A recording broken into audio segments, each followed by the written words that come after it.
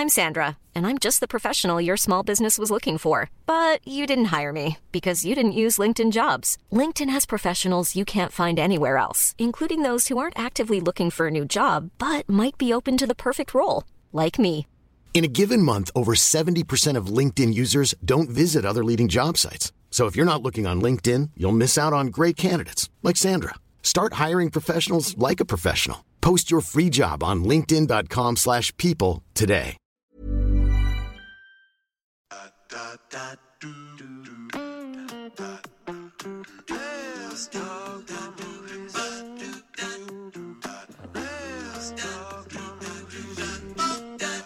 Must have done my Let's go lift some skirts up,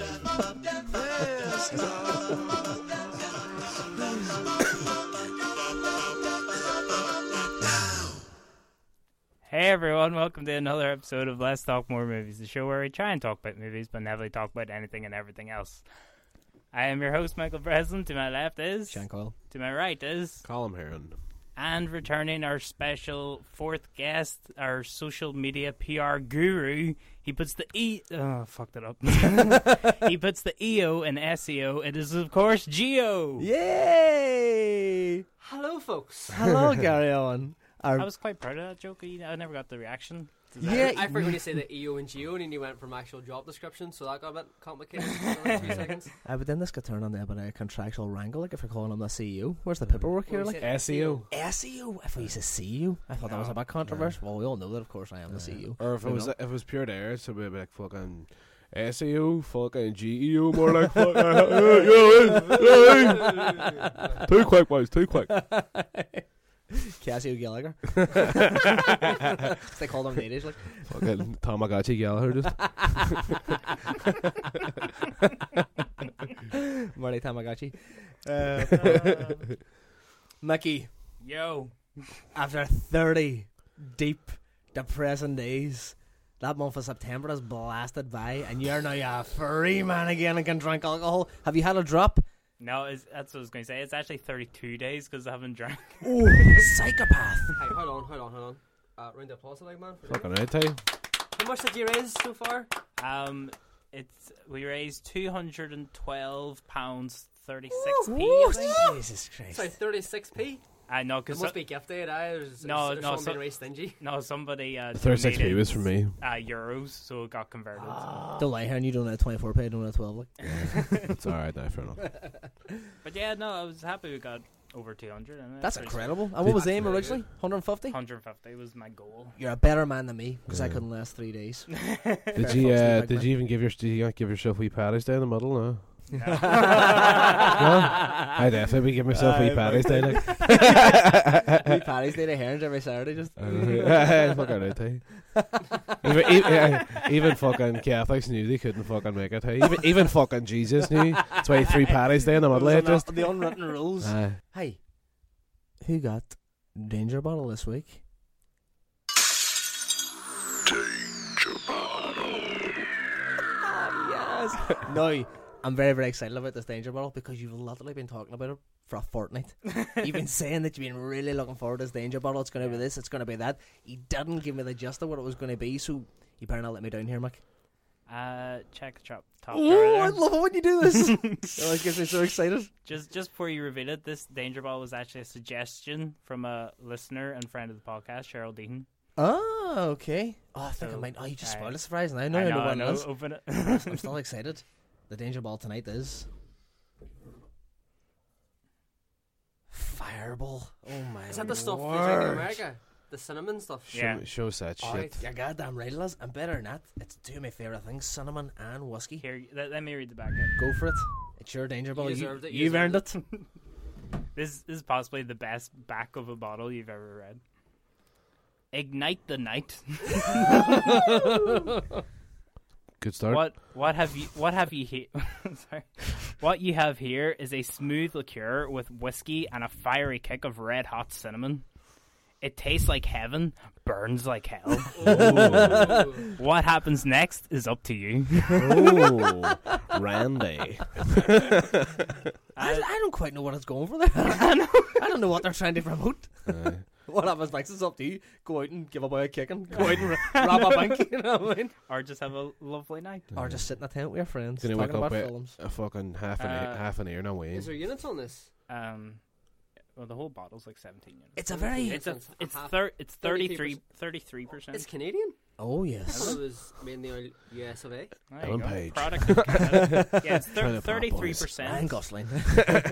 It was £11, but fuck you. Hey, you know what? I said to you last week, because you went 30 days and 30 nights without having a drink, it could be whatever price you wanted. It's a very fetching bottle as well, isn't it? I know I might keep it. It looks like You a fancy can drink. stick a candle in that, like. Sure, Shanghai- sure, sat there. Chancoil, there's shot glasses in your second drawer. Oh! Oh, there isn't. You have thought of everything, Michael. Dole out some shot glasses. Who wants a green one and who wants an orange one? I want an orange one. I want both. Right, you want an orange one, do you say? Yeah. Wouldn't you know? Here you are. What do you want, a green or an orange? Kiss green up. A green one? Yes. I don't like... Don't even ask, just give me the right one.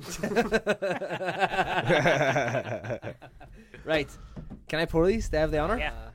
Okay, look. Oh, by the way, it is, what, 30? 33%. 33% for half Jesus litre. Christ. which Hold is- on to that bottle, Mike. That'd be a fucking cracking prop bottle. It's a nice Yeah. one, hey. Really is. Like, Where'd you buy it? Tesco? who The old shapes favourite. bottles like that anymore? Tesco's on with- Oh, let's go right now. That's an old fucking, what do you call a bomb? That's an old bomb bottle. Aye. You know what I mean? Right, same. Fucking, We should be sitting on side of people volcanoes say, all give me a day. bottle of liquor. That's what it fucking looks like. Yeah. I'm still pouring these. I'm doing it with the utmost care because it was £11. I'm not used to handling this sort of price of liquor. It's like weapons grade plutonium when he's fucking pouring. It's like a WMD there. Oh, it smells proper like red hot fireballs. I do love cinnamon. Right. Okay. The Mickey's 30 days in Why the not wilderness. cheers in case we just fuck it all vegetable? Nah, we'll do a cheers. Well, We're not just, heathens. just a salute. I have wee Oh, choppy cheers. hands, though, you see. Chin chin, everyone, chin chin. Michael, well done, sir. You're a better man than I. Well done, sir. Down the hatch. Prost. Cheers. Prost. Skull. Slancha. Oh, that's lovely. Oh, that's mighty fine. Ooh. Just a. Ooh. Oh, no, there's an Get you aftertaste. right there. Get you right there. There's just Really a, doesn't it? there's just a right burn off that. Any more burn would be unpleasing. Hey, you know what sounds really unpleasing? That's fucking dangerous there, hey? What? What I have is my danger A bottle. second danger bottle? Yeah. Shall I play the theme again? No. Right, so can I open? Why is it always we me? should write a theme for the sequel. Danger bottle 2. Hey, this time Danger it's bottle. personal. Aye. This time it's terrible. Danger bottle with vengeance or something. I bought this in Sainsbury's. Was reduced from £5 to £4.50, so Well wrapped. it's in a plastic bag. I was wrapped. I'm having a disaster here. You, how can you not open a bag?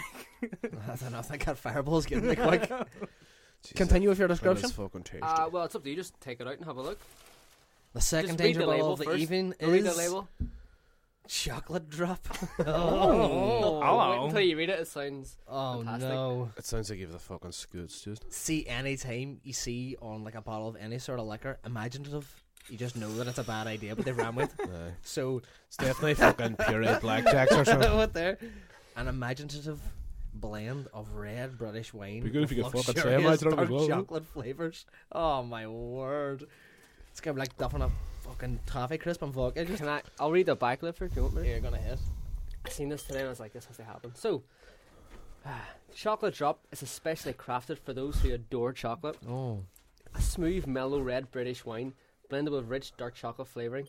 Oh. Has aromas of dark chocolate and black cherry with notes of mocha and vanilla. oh. Richly sweet Oh. with is that luscious? Yes, luscious chocolate character which is complemented by black fruit flavours for freshness and balance. Delicious by itself and, of course, with any kind of chocolate or even try with a hearty casserole. It is Hearty casserole. it's obviously Imagine it's a big chocolate wine steak. bottle size. Imagine 12%, fried steak in it. 9 units per bottle, and it's British wine made with imported grape juice. Imagine, right? It's this try that with chocolate. Imagine your life was just drinking warm chocolate drop and eating a toffee crisp in your house yourself. Heron, do you want to start? Since you I have a do have a cold. So, Shan, do you want to start there? seeing yes. as you don't have a cold, give me some of this wee green chocolate. What you mean, like when you go to the supermarket and they give free samples? I'm not going to lie, but it smells like a farm shop. I know Aye. how, but it does. It smells like a cabbage in my granny's that's went off. Either somebody farted in this tent or it's that wine. You know, it's not as bad as what I imagined. What? It's not as bad. Pass It's it okay. over. Not We that say about that chocolate, about innit? almost every Danger Bottle. We're fucking alcoholics. Like, do you know what I mean? Not as bad as you fucker. You know what I mean? You got drunk, you can get used to it. Look, I'll pour You you a can shot get used to here. it. It kind of tastes like Christmas. Trying a bit of mouth from that. Christmas. That's that'll do me. I'll do me full pint glass. Just in case. Aye. That'll do me. Another bottle just. That is not what I expected. That's not bad. Does it Okay, taste like oh, chocolate? that's a terrible aftertaste though. It's not good. It Oh, tastes like It that cabbage I was talking does about. kind of smell-ish chocolatey. Yeah, sorta. You up a drink it? What do you think, Michael? Jeez, you cook a serious dessert with that fucking thing. You get like It's fucking. alright. You can poach Yeah, a but wait pear for in the that there. It'd be aftertaste, wait for fucking it. lovely. Poach a pear in it? Aye. I doesn't feel sound I too feel like bad, I was is it? eating like a shy bar of Bourneville. Yeah, I know. Fucking think bang that's on the grand. money, actually. That's I exactly probably, I what it is. probably won't drink any more of it, but I think it's grand. I could see that getting very old very quick, that drink. It's like, it's one of them ones you drink at Christmas for a wee part, like, oh, look at us, oh, it's all festive, and then you just forget about it for about 6 months. And find it in June, you're like, oh, fuck, I'm fucking not doing that drink. That's, You know, that's it's like- definitely a wee It's like box on someone that really one. boiled Baileys. Aye. Not as good as your... that is not a good description. Not as good as It's your like boiled Bourneville. Baileys mixed with a bottle of wine. Sort of, isn't it? Not as good as your Bourneville analogy. I think you peaked with that, like. Michael Bresson. Another shot of Fireball. Like you're I'm gonna out. nail it at the night. Actually, no, I guess I just. I'll add manners like. Right, Mickey. Yo. Moving things swiftly on. I'm taking over your role here. Yes. What do we watch this week? Heron.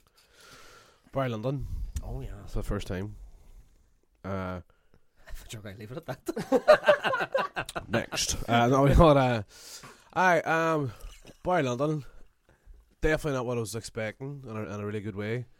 I mean, look, it's kind of one of these things. Not what I was expecting, but why would I not expect to be good if Yeah. it's fucking Stanley Kubrick's like, oh. I was going to be my recommendation this week. Aye. Stole my thunder, baby. Well, no, I mean, it's. I just watched it. I might say it's shite, so you can recommend it. I'm not going to say it's shite, though. No, definitely not. But I know. I mean, just Ryan O'Neill. Like I've only seen him in like Love Story or something. Whatever happened to Ryan O'Neill? Just eat puck shite films. He had a bad agent. That's Much as the tale of many good actors. and Bruce Willis. Yeah. And what do you call it? No, but it. I know it started off and all. Sometimes it can be slow and all because it's quite episodic. But I was definitely set. I picked the right time to watch it. Put it that way. But the cinematography, actually, one of the most uniquely stunning looking films I've ever You're seen. about just the static wides from like really wide. They just But- look at these kind of pivotal scenes, but don't actually zoom in or move the camera. Much. Aye, they're kind of. I mean, they're just very big, confident ways where everything. See, especially in this film, Kubrick, he doesn't do a lot of moves. He just places everything in the scene, and that's his shot. Like if someone's too far away, he doesn't move towards it. He places it closer to the camera. It's that famous Kubrick. It's that famous Kubrick trait though of just trying to get symmetry within the frame and stuff. And I mean, like, I think that's the first film it has that it really shines through. You're right as well about the confidence in the wides, because I mean, even back in Kubrick, fair enough, he made Doctor Strangelove and he made Lolita, but he wasn't the name that he is now. But- and it was a ballsy decision for a director at that stage of his career. But as well as that, the cinematography style was based on paintings of the period. And actually, I was looking at it. It looks like they used matte paintings, or they used matte versions of paintings or photographs overlaid. So literally, the only thing moving in the frame is the actors. The rest of it is like if they're moving within a painting. It's really weird. Like, Yeah. I mean, even you know the one's going, but the rest of it's flat. It's kind of it's an odd effect. But it's very eye-catching, because I remember the first time I watched it, just it's something that always sticks you, like the saturation of the colours. They look like old. Every frame looks like an old Rembrandt or something like that. they didn't you know? use any light in it as well. Aye. No lights were used. It was all natural light, and the dark scenes were lit by candlelight. He got NASA to build him the lenses for the cameras. That's probably because And- that we friendship I built up when I faked the moon lens. Conspiracy theory. But I mean, like, you can sit here all day and talk about how Kubrick was a visionary in so many ways, but especially like an aesthetic and a technical wizard. I don't think it's overlooked. But even in films like Barry London's remembered for being like this really sprawling epic, and it's remembered for that sort of painting or well, I suppose artistic looking framing and blocking that he's got in there. But then obviously the technical innovation he was bringing in there at that time as well is incredible. And it's just I think he's one of the only. He still is, like, I mean, he's one of the only directors like that. you sit and watch, and every single element of it's fucking confident. Yeah, Confident, it's like I perfection. mean, Scorsese's probably the only other one. One You of know, the few. and it's just he's a more of like a novelistic director. Scorsese's definitely a filmmaker, and it's very filmic. But Kubrick, just even from what I mean, that's an adaptation of a novel, and he does the chapter thing, and then Tarantino obviously went on to the chapter thing too. But Tarantino's more of a filmmaker than a whatever. But what I would say is, if you want a big oil sprawling epic that goes in a lots of unexpected ways, is politically quite sound as well, and it constantly it's constantly criticizing the politics of the time and The stuff, establishment, and yeah. it's beautiful looking. The acting's good. The story, it's that nice wee sort of. What would you say? It's like an Odyssey kind of tale, like an everyman It is a kind of complete tale. odyssey, because I mean, like at the start, Brian Lynton is a complete nobody, and then what is it? He falls into like this 18th century's like big landlord's daughter's wealth, because he marries her, and he gets, and then well, it's not really a spoiler because it happens pretty early on. The daughter dies or something like that. Well, and he is just left with this fucking massive amount of wealth. Then Well, it starts And he off starts that to abuse he fell in love with a girl, and he ended up doing a duel with a British captain. This happens dead early in the film. Anybody that's always been a Kubrick fan, Barry Lyndon always seems to be the last one they watch. it's a forgotten one. That or Lolita for me are the two forgotten ones. Yeah, And it's weird because the two films that are what's beside each other, the horse one, the killing? they get so good. Yeah. But The that one, bit the looks one about fucking Reagan the class. horse race, or Yeah, that's Yeah. so It's good. So good. I mean that, It's but so that. tight as well. It's like it's not even an hour and a half, is it? It's No, like I about think 80 odd minutes. it's an hour and 27 minutes or something like that. in and out, in and out. And it's one of the best film noirs you'll see. And it's one of the best film noirs for, I mean, like, obviously a big staple of film noirs portraying paranoia, and that has it in fucking spades, because it's all these men, and they really are so nervous about doing this job, and then when the job actually goes and it doesn't go off without a hitch, I'll not spoil it for anybody, but it just, how claustrophobic it gets towards the end, it's phenomenal. But Very anyway, fun. No, just wrap on Barry Lyndon. Just if you like your epics and you like don't be turned off by what people say that he has a strange voice or something like this here. For some reason, that was one of the biggest things about the film for him. I just didn't find that a fucking whatever I at know all. that the major criticism, just very quickly, they wrap this up, about Kubrick is that, and actually recently Christopher Nolan's got the same criticism, not that I'm comparing those two as directors whatsoever, but Kubrick always got this huge criticism of being cold, like emotionally cold, and Yeah. he has no warmth in his films, and it's just all about technique and style, and the characters in the story, although good, are kind of secondary, and he doesn't really nurture them as much, which I don't agree with, because I think that Jack Torrance is one of the best developed characters. It's just the stories that he tells are very grim and very bleak, and the characters obviously reflect that. But I mean, I think exactly. I mean that's people say that's a common misconception, but I think he's actually even more in touch with fucking conscience, and he's even more compassionate. He's if, more if of a he realist. goes fucking seriously out his way to get the point of this fucking character across precisely. in order to say something. Surely that's fucking far better than just Exactly. going, That's oh, why- your characters don't cry or laugh that much. Fuck off. Exactly. That's why I think Kubrick's one of the I think that's why Kubrick's one of the best realists that there is, because I think that a lot of cinema goers or film watchers, even if they're watching like a kind of grim narrative, they always expect to be at least spoon-fed a wee bit of levity or a slight bit of warmth for someone that makes them feel a wee bit more comfortable. But Kubrick never gave that. He just kind of showed it as is. Kubrick didn't give a fuck. He didn't give a fuck. Exactly. The present bastard. Gio, Hello. what did you watch this week? Well, Oh, I'm sorry, listeners, you can't see this, but Michael Breslin, I think because his tolerance has been lowered over the past 30 days, is looking lovingly into Gio's eyes, and they're about 10 centimetres away from each other, face to yeah, we're face. sharing a microphone. Oh, yes. Hey, baby. Michael's literally The week before, breathing into his ear. I watched about I could say about 10 films because of time day. But Go on, just name one of them. right, last Sunday, this is always a good sign. It was a blisteringly hot day in Glasgow. Oh, yes. Like, it was really nice. One of the So, of two a course, year. So, of course, I decided to go to the local art cinema and watch an Italian documentary about horse racing. Tough bastard. I went and seen Palio. Have you heard about this? No. That's Palio. probably one of the poshest things we've ever heard of. But continue, sorry. The people who made Senna and Amy, it's like that. Those people who made those Oh, films. cool. But this one's a first-time director. Her name is Cosima Spender. I think it's woman. I'm guessing Cosima's a woman's name. You okay? If it's not, I apologise. That's my dad's name. Because she has lost.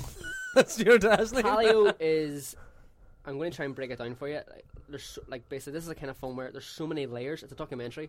There's so many layers that, like, they actually explain the thing would take me about 3 pages of material and, like, across the table. Like, out of they sit right now, it'd be a separate podcast in itself. Every summer in a town called Siena in Turin, in Tuscany in Italy, there's a horse race called the Palio. It happens twice a year. It happens on May and August.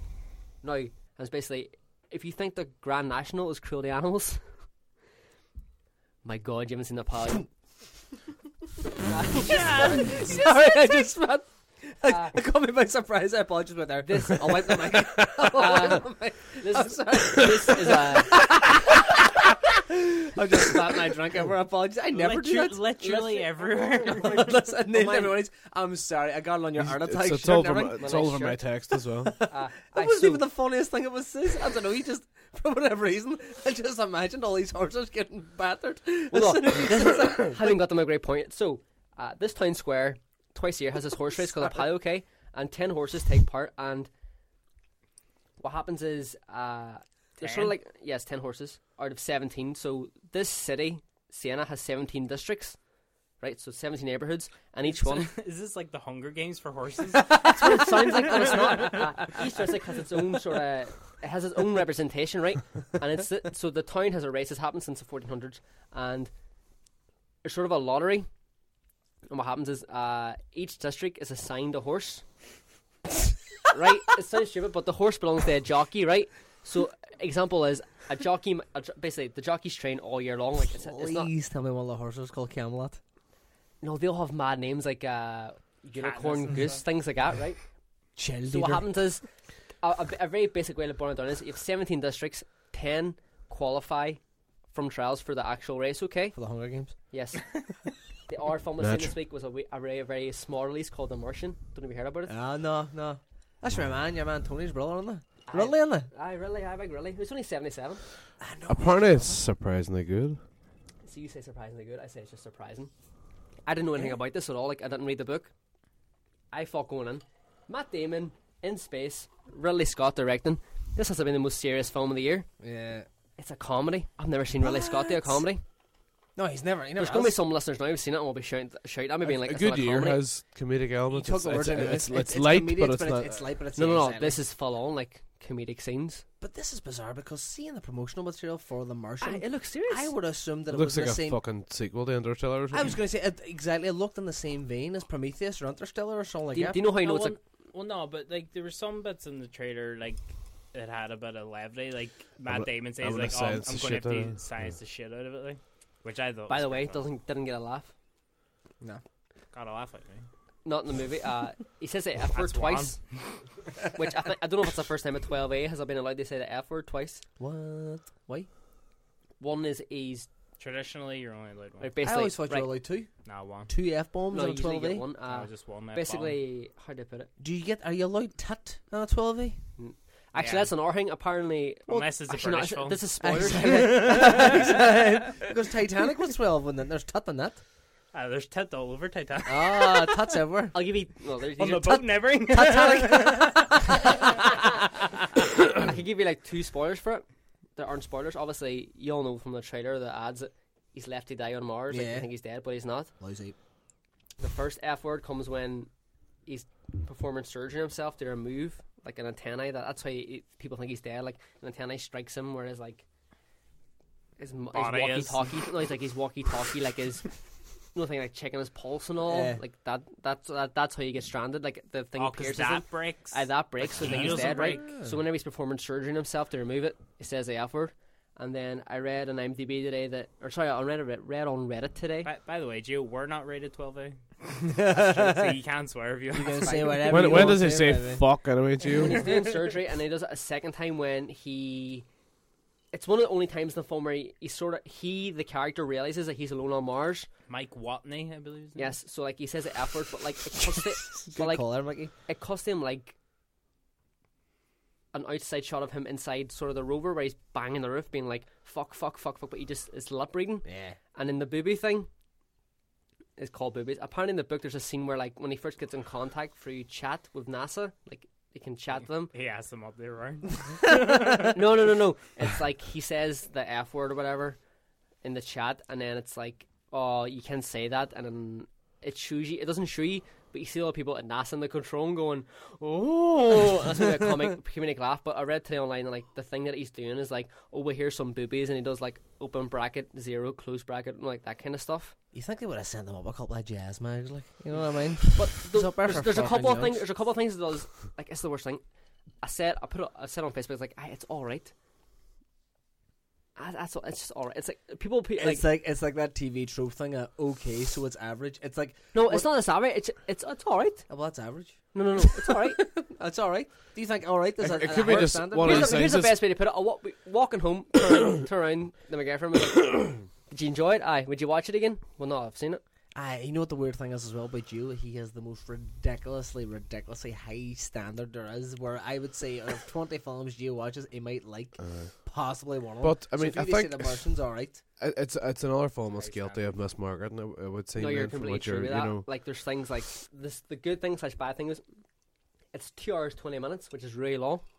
It doesn't feel like it though. No, that's the thing. It doesn't feel like it. It's Like you who's never seen this film. It's quite no. It is quite good at like pacing.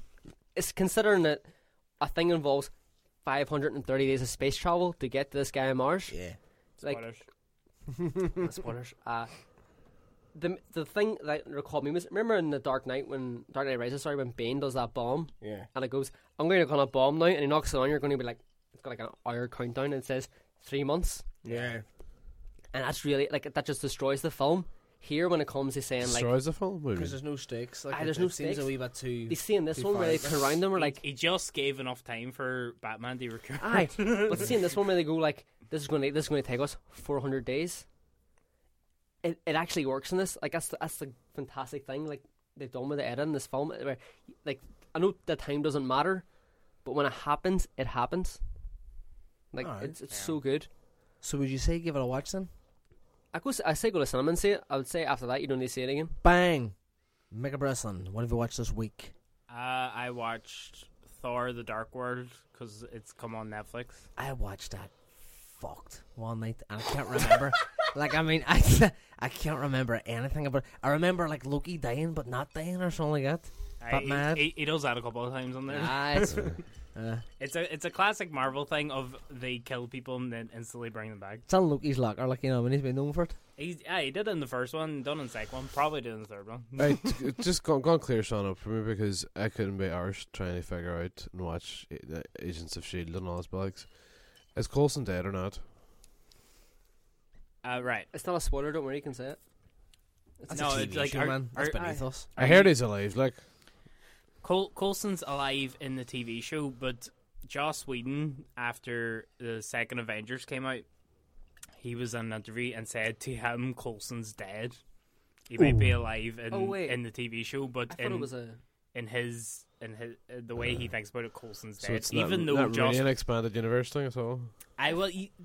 the way I've kind of seen it is the TV show takes stuff from the films, like they'll reference stuff that happens in the films, but the films never reference stuff that happens to the TV show. Okay. So it's kind of like a one-way street. Like the TV show Okay. relates to the films, but the films don't necessarily relate to the TV Right. show. Thor: thought The he Dark was a- World. No, I thought he was a clone. I thought. No, That's, there's- that's, the one, there's- that's the one I heard. No, too, there's a thing. Actually, what happens in the TV show? Spoilers for Agents of S.H.I.E.L.D. The series 1 Why would anybody watch it? is that I've watched it, but Case in point. no,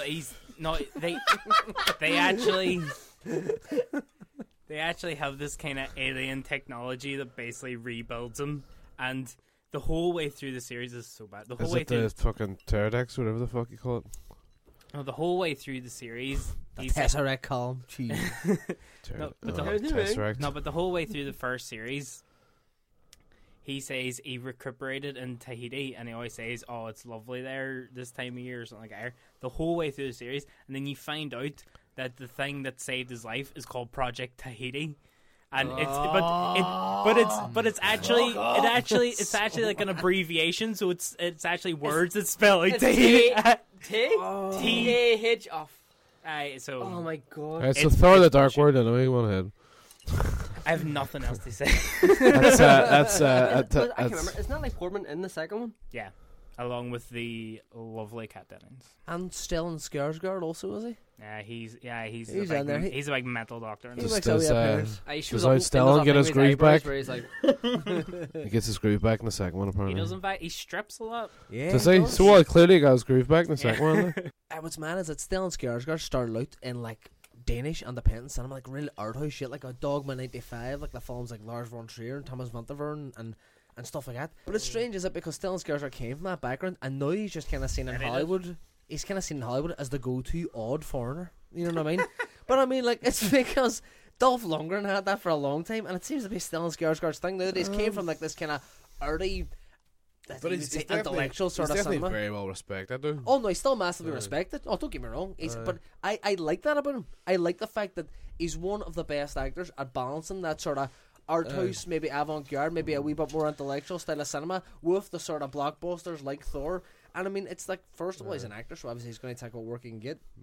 But he's still, you can tell, because you see a while of, kind of high-regarded actors who maybe go into blockbusters and phone it in. But it always seems like Stellan Skarsgård's giving the best performance he's got on him. He was on the original Insomnia as well. Yeah, exactly. He was in the original Insomnia too. and he was really good in Mamma Mia. And he was pretty good in Mamma Mia. He was to die for, Mamma Mia. And Sean Pierce Brosnan. He has stacks of wines as well, their actors. Does he? Hey, your boy from True Blood and all that. Ah, that's not his kid. Yeah, it is. Are they related? Hey, there's all Skarsgårds. He's Jesus, what happened to Gene Pool? No, but My I son's thought unreal. we Stellan? I thought Not we so much. answered this on another podcast because I thought they related. I and don't then think they are. no, you told me they you weren't. were on about Peter Sarsgaard, Ah, yes. Alright. but no, your boy from True Blood. It's I don't know, Nigel I Skarsgård. think I had or whatever his a name is. momentary drunk dyslexia. I know it's not Nigel before anybody corrects me. Right, so what have I watched this week? I'm going to bang on this very quickly because we've been dwelling on this quite a bit tonight. I watched, I'm trying to think, I watched a good bit. Grabbers. Have you seen it? No, I've always been interested in watching it, but I've never got around it. Watch Grabbers this week because I'm not sure if it's recently been added to Netflix, but I stumbled it's been across on there it. ages. Has been on there ages. I've been circling for Grabber? years. I'd heard it. Grabbers. Well, It's an Irish film. yeah, I heard it a couple of years back because it's an Irish film. Essentially, it's an Irish monster movie made in 2012. I cannot for the life of me remember the director's name. Is it aliens or monsters? It's like an alien. It's sort of like an insect alien. Director, because Gio was very graciously gave me his phone, was John Wright, who, in all fairness, I've never heard of in my life. He's Stars, not wrong. stars a couple of local actors. Two rights do make it wrong. Sorry, go on. Sorry, it's going to be me all night. Yeah, stars a couple of local actors, Ruth Bradley and I think it's Richard Coyle. Essentially, what it is, it's your standard monster movie setup. It's a remote Irish island. It's called Aran Island. All of a sudden, it's kind of like a fishing community.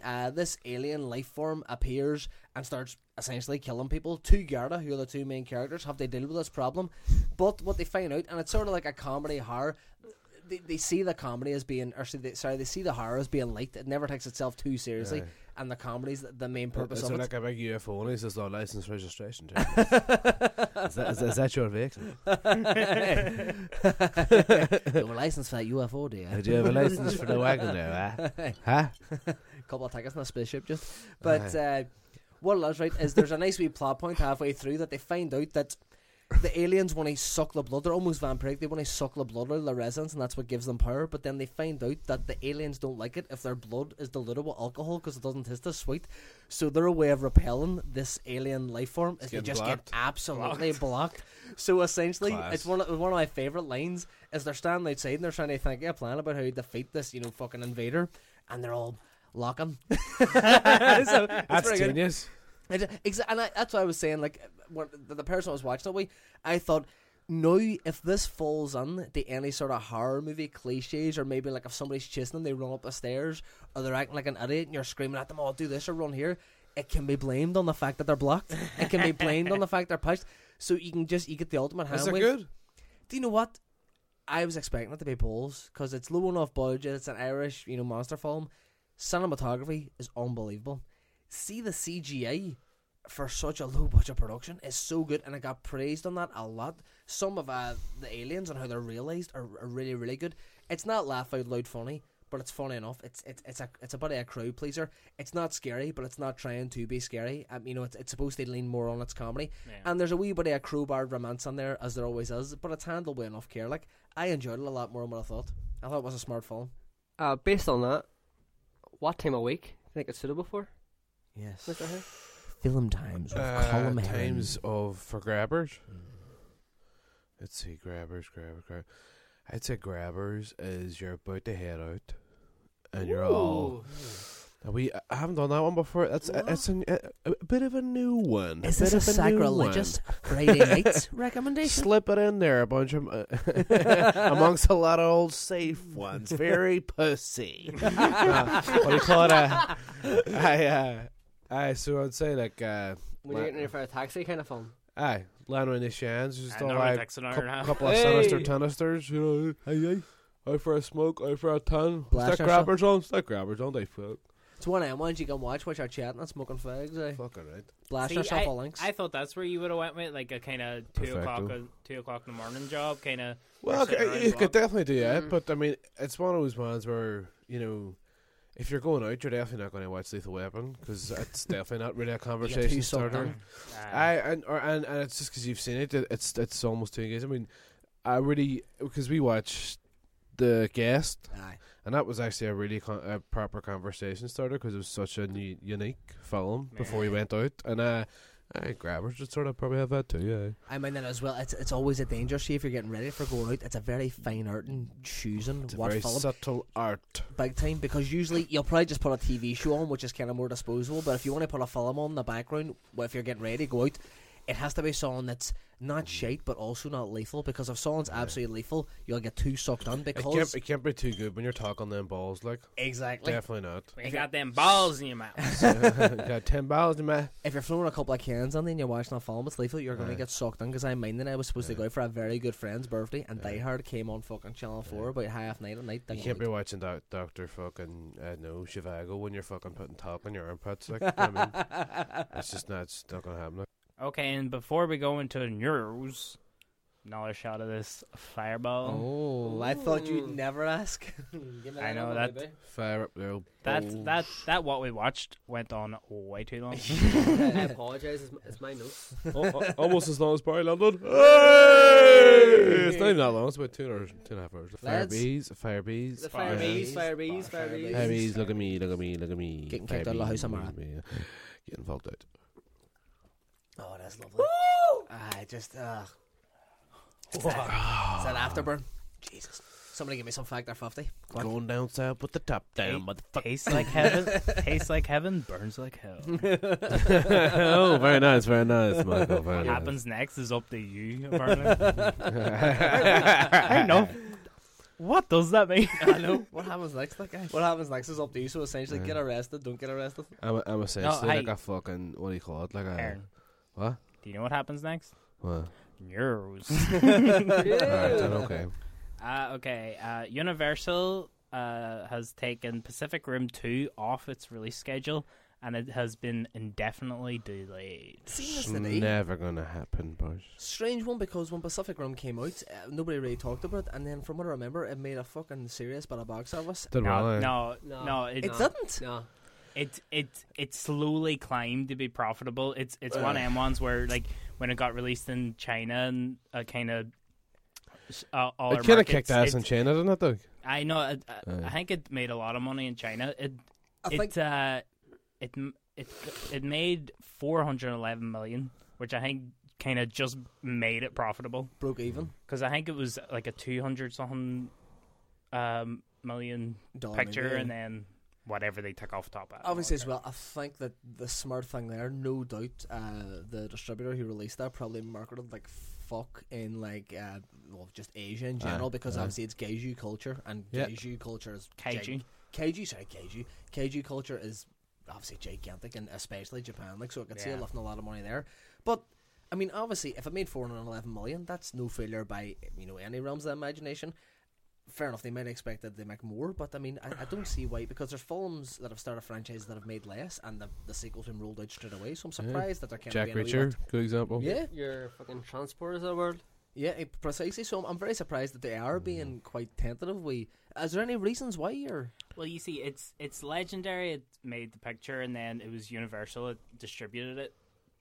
But Legendary also did the recent Godzilla film with WB, Warner Brothers. okay, well this puts it into context a bit more. Well, no, but there's recently been a deal where Universal was actually developing a film with Legendary called Kong Skull Island. It was nearly like a prequel to King Kong. It was just all about Skull Island, basically. That is a huge. Is it cast going to be already. sorry? Is it going to be completely separated from the Peter Jackson stuff? Yes. Like, completely. Right. Yeah. Okay.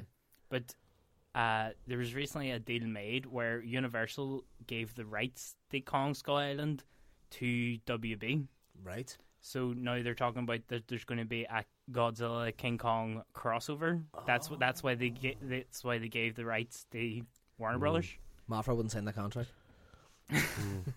But do you see, this is the thing. There's kind of speculation. Are Universal a bit kind of wary about doing another kind of big monster movie thing with Legendary when all this Godzilla King Kong stuff's happening with a different distributor? In many ways, I definitely consider Godzilla, you know, the other spin-off of the Bourne trilogy. You know, it's you know, you get your the Bourne legacy and all, but you know, I mean, he changes identities, you know, that much. You know, it's hard to know. But did you not hear the And Bourne so 5?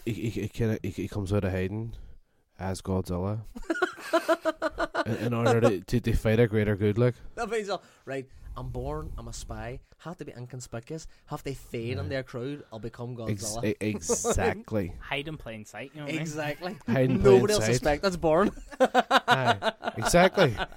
Master of disguise. He learned that one from Sherlock Holmes. It's, you know. But did you not hear, obviously, Bourne 5 now, it is. I mean, like, it's Jason Bourne versus Godzilla. That's who Tommy Lee Jones is playing. No, but what I'm saying is Jason Bourne is fucking Godzilla. Tommy Lee Jones would be Did you see a amazing passport in the Godzilla. first one? It was Godzilla with a it Texan was accent. Michael Caine, Jason Bourne, Adam whatever, Godzilla, and then whatever. That was one of his passports in the first one.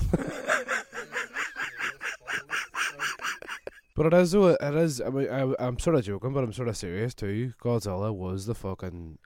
We need to get this guy out again. They sort us out. Do you know what as well? See, going back to Well, Godz- it's more under siege than the Bourne. he's more Casey Ryback than Jason Godzilla Bourne. is isn't a he? chef on a war shop. He is, isn't That's he? what you're saying. He's always all. Cooking up stir fries, Aye. just Aye. non-stop. Somebody's With just his all. radiation breath. So what the That fuck? boy doesn't Aye, need nothing. that's it. There's a what the fuck we going to do? So we gotta give Godzilla a call. Do you know what I mean? Eh? Godzilla sitting I with a got big him. massive apron on him. Actually, He's just cooking up fucking lobster. The biggest fucking lobsters you've ever seen. Big radiation lobster. Aye, shit. big fucking dirty weapons, great to fuck off lobsters. He's just fucking cooking away and all, apron and all. It was just all the fucking president's on the blower. He's just all for fuck. I'm out of that game. Heck. I'm done ruining but- cities. He's all, I'm done. Hey, it's all. I it's- just care it's- about lunch aye. today, you know. It's one of them wee bat fuckers that fucking, I don't know, killed your ma or something. He's just, I fucking have to go now, don't I? Like, if they go and take him down, like. But Hearn, in the most recent Godzilla film, I'm pretty sure there is essentially a line that we need to call Godzilla. Yeah. there is like the scientist says like, oh, Godzilla's alright, basically. It'd be great though if it was just a wee sofa. And then it's just like a wee ball of popcorn, and you know, a thing so you just see this big claw. Everybody's got this big fuck off bag of popcorn, but it's like a first perspective, like Elf, and the shop moves out, and literally the chair's about the size of the Empire State Building. Fair enough. He's sitting watching his own films. He's sort of he's watching it like a boxing match. He's just all fuck, right, you ball back one. That's why I slap him now, look. Aye, but they fucking take us by down here. He's watching the 98 Godzilla. He's like, I never want that Matthew Broderick in that. Aye, so You my didn't boss want up him on in me. it. So they bring it back to Pacific Rim 2. No, I think it's a shame for just the actual franchise of Pacific Rim, because I really enjoyed the first one, and I would like to see a second one. Like, and obviously Del Toro's a great director, and he's a great visual director, and I'd be excited to see what he would do with the Robots versus Kaiju. See, this is where not disagree. I do understand that Del Toro is a great visual director, and he definitely, you can consider him a visionary director. One of these directors who's very about the aesthetic and very about the cinematography. But one thing I will say about Del Toro is, if you look besides Pan's Labyrinth, what are great, maybe, and Kronos as well, what are great Del Toro film can you name? Here, Blade 2. Fucking Hellboy 2. We went and seen that, and whenever the fucking Port Rush thing came up, we laughed our balls off. Aye, because it was set in their own country, but it's not a Oh, great is it not film. Giant's Causeway? Aye, but Giant's I just Causeway, say yeah. Port Rush in general. Aye, Giant's Causeway. We went and seen it, and we laughed so much. Yeah, but I mean, like, I'm saying, like, I don't think It's actually a good film, though. it's good, but I'm saying, like, but I've never understood why Del Toro was held up there in the same sort of canon as your likes of Peter like Jackson. the Scorseses and Peter Jacksons and all these fantasy directors and just top directors in general. And I don't think that Del Toro's ever really earned it. I think because he does storylines and he has visuals that are kind of out there, and because he's never really had a dud, but he hasn't really made a great film besides Pan's Labyrinth. I think it's not right that he's considered up in that bracket. I don't think he's proved himself to be up there. Would you be right to say that he's still like an internet darling in that kind of sense? No, he definitely is an internet darling. That's what I'm saying. I think the fact that he's an internet darling kind of drums up his reputation more than what it should be. I think it's like the Nolan thing all over again. Nolan is obviously he's a very good director. I don't think Christopher Nolan's a great director yet. I think he's made a lot of very good films, but he's not up there with the top. I don't. He's very young. He will. I think he will be consistent. He will consistently throughout his career have that problem. Yeah. He Are doesn't. you talking about, Del Toro? Yeah. No, Nolan. No. Okay. Well, I'll go back but quickly. I just think that Nolan can write good dialogue. He can do good plot. He can fucking seriously rock a budget, and he can move it along. But And he's great at practical effects as well. But his natural characters, he just really falls flat on it. Like, I think he's poor with characters, and I mean, and all enough, and it's actually a nice wee kind of circle to meet it. As earlier on we were talking about the fact that Kubrick always got this criticism of being cold, and what's strange is that the reason that I first found that out is because it was actually an article that I was reading about Christopher Nolan's films, and they compared him to Kubrick and the fact that he's a very technically accomplished director who can achieve great visuals and he can pull out a great story, but his films always seem very cold. Now, whereas I don't agree with it with Kubrick, I definitely do agree with it with Nolan. His films are always, I wouldn't say, maybe a wee bit lifeless. Like, there's characters there and they're doing things, but a lot of the times when you're watching a Nolan film, they're devices for the story. yeah, you just see the character as a construct of the plot to get from A to B. It's not actually a character. They're very vacant. Well, do you not think he tried to address some of that though in Interstellar and tried to build up this big relationship with Matthew McConaughey and his Even daughter? at that, I think it's very cliche. I do But think that you use stock techniques to do it. Yeah. Like, I don't think there was anything especially original about how they developed that story. No. It was just they just hung the whole film on this all love, and you're like, yeah. She got older though, so alright, she's Haven't seen alright, it, sorry. so- it was a kind of weird thing where he wanted to bang his own daughter. But it was kinda Weird. Hey. But I mean, like, it's Weird. We were all there with him though. it's kind of one of those ones too, and it's not just to kind of You always there. it's not to kind of pump up the reconnaissance or not like that there, but I think that in a way less accomplished actor's hands, that character would have just been as 2D as all the other characters have been pulled out, and I would go along with it. and even like even Batman. I mean, like, he's one of the richest characters around, and fair enough, he done it well. You mean money wise, eh? Yeah. But I'm like, he's one of I like that. Yeah. He's one of the richest characters Very about, nice. and he's got so many things that you can kind of mine into. And obviously, there's always the one those things about his parents dying. And he's very alone, and he just wants justice, and he can't really connect with other people, and etc. etc. Fucking But- take us out. Exactly. Hey, your man daddy, you're mental. You're fucking mental. Get over it. You Bye. fucking buy a new set of parents, you fucking stoke. Fucking wipe them tears away with $100 bills. Right. Best thing is he's paying Alfred tuppence. Paying Alfred nothing. It's an extra not call like TYO Batman, no? Alfred's not fucking proof for fuck's sake. Alfred's doing a double. Alfred's not fucking double, right? He used to eat his fucking dinner off fucking Bruce's scraps, dude.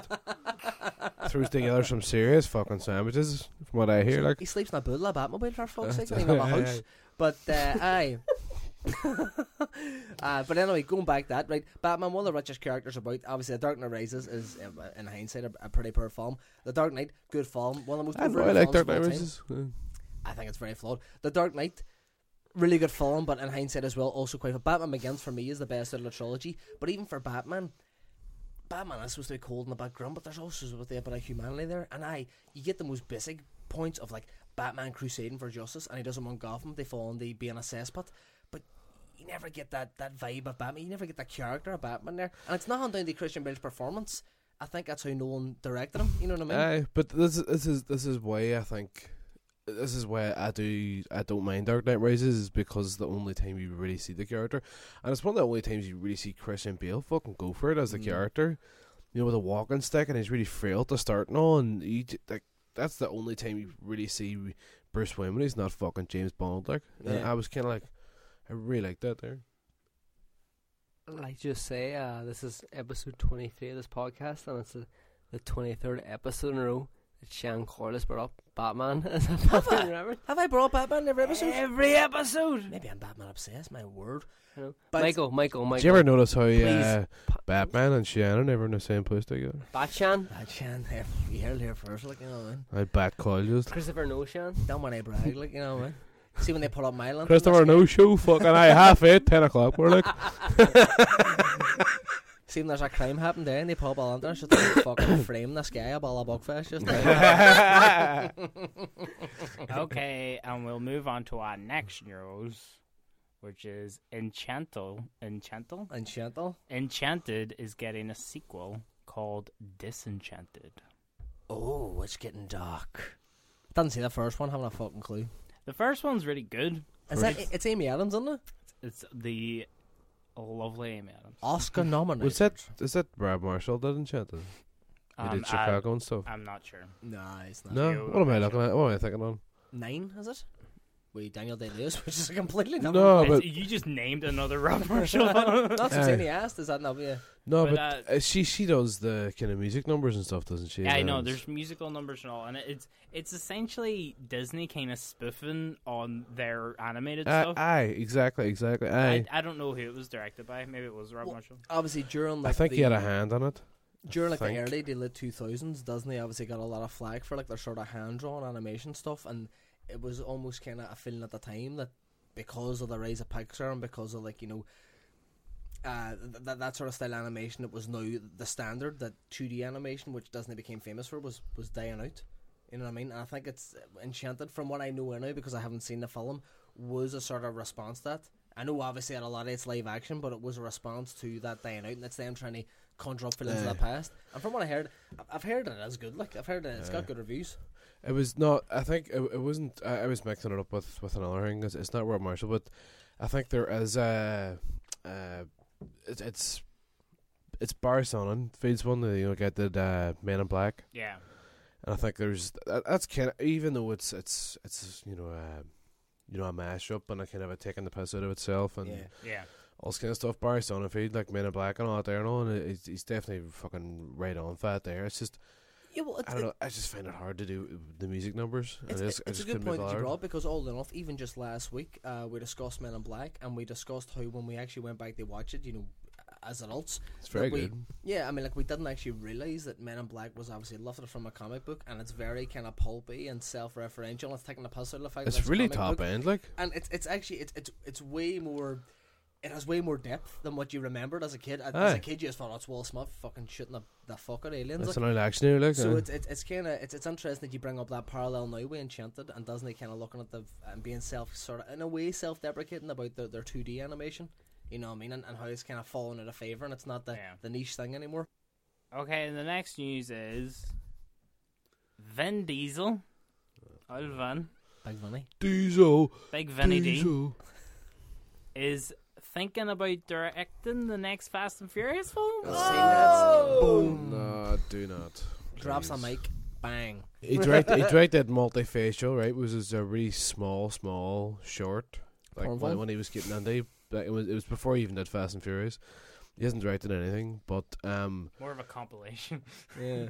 he's produced Riddick the Third and the Riddick films, and if anybody's seen the third Fast and Furious film, the one that didn't have Paul Walker or him, Tokyo Drift.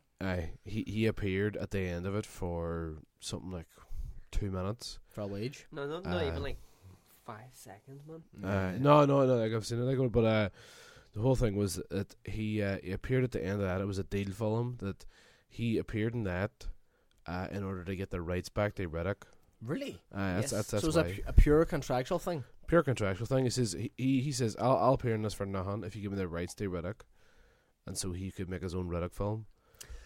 And then from then on, because they thought, happy days, there'll be a bit of interest in the franchise because Diesel's in it, but they didn't realise how much the fans just went, holy fuck, Vin Diesel back, you see him, blah, blah, blah, so on. Another thing as well about Vin Diesel, and it's kind of strange, is that usually most people, I would think, and I assumed this for a long time, is if you hear Vin Diesel, there's this misconception, you think, it's just this kind of, in the same vein as Stallone or a Schwarzenegger. No, he's a smart guy. Yeah, but that's the same big dumb action hero movie star, and that's not the case. He's very smart.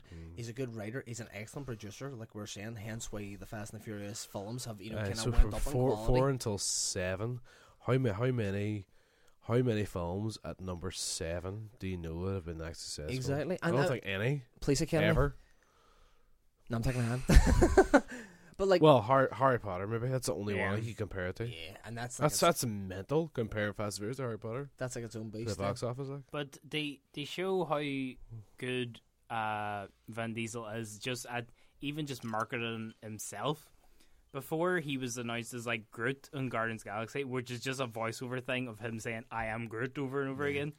He was posting things on his Twitter like, having meetings with Marvel and all this here. And then everybody was guessing like, what hero would he play? Like who would Vin be in the Marvel universe and all this here?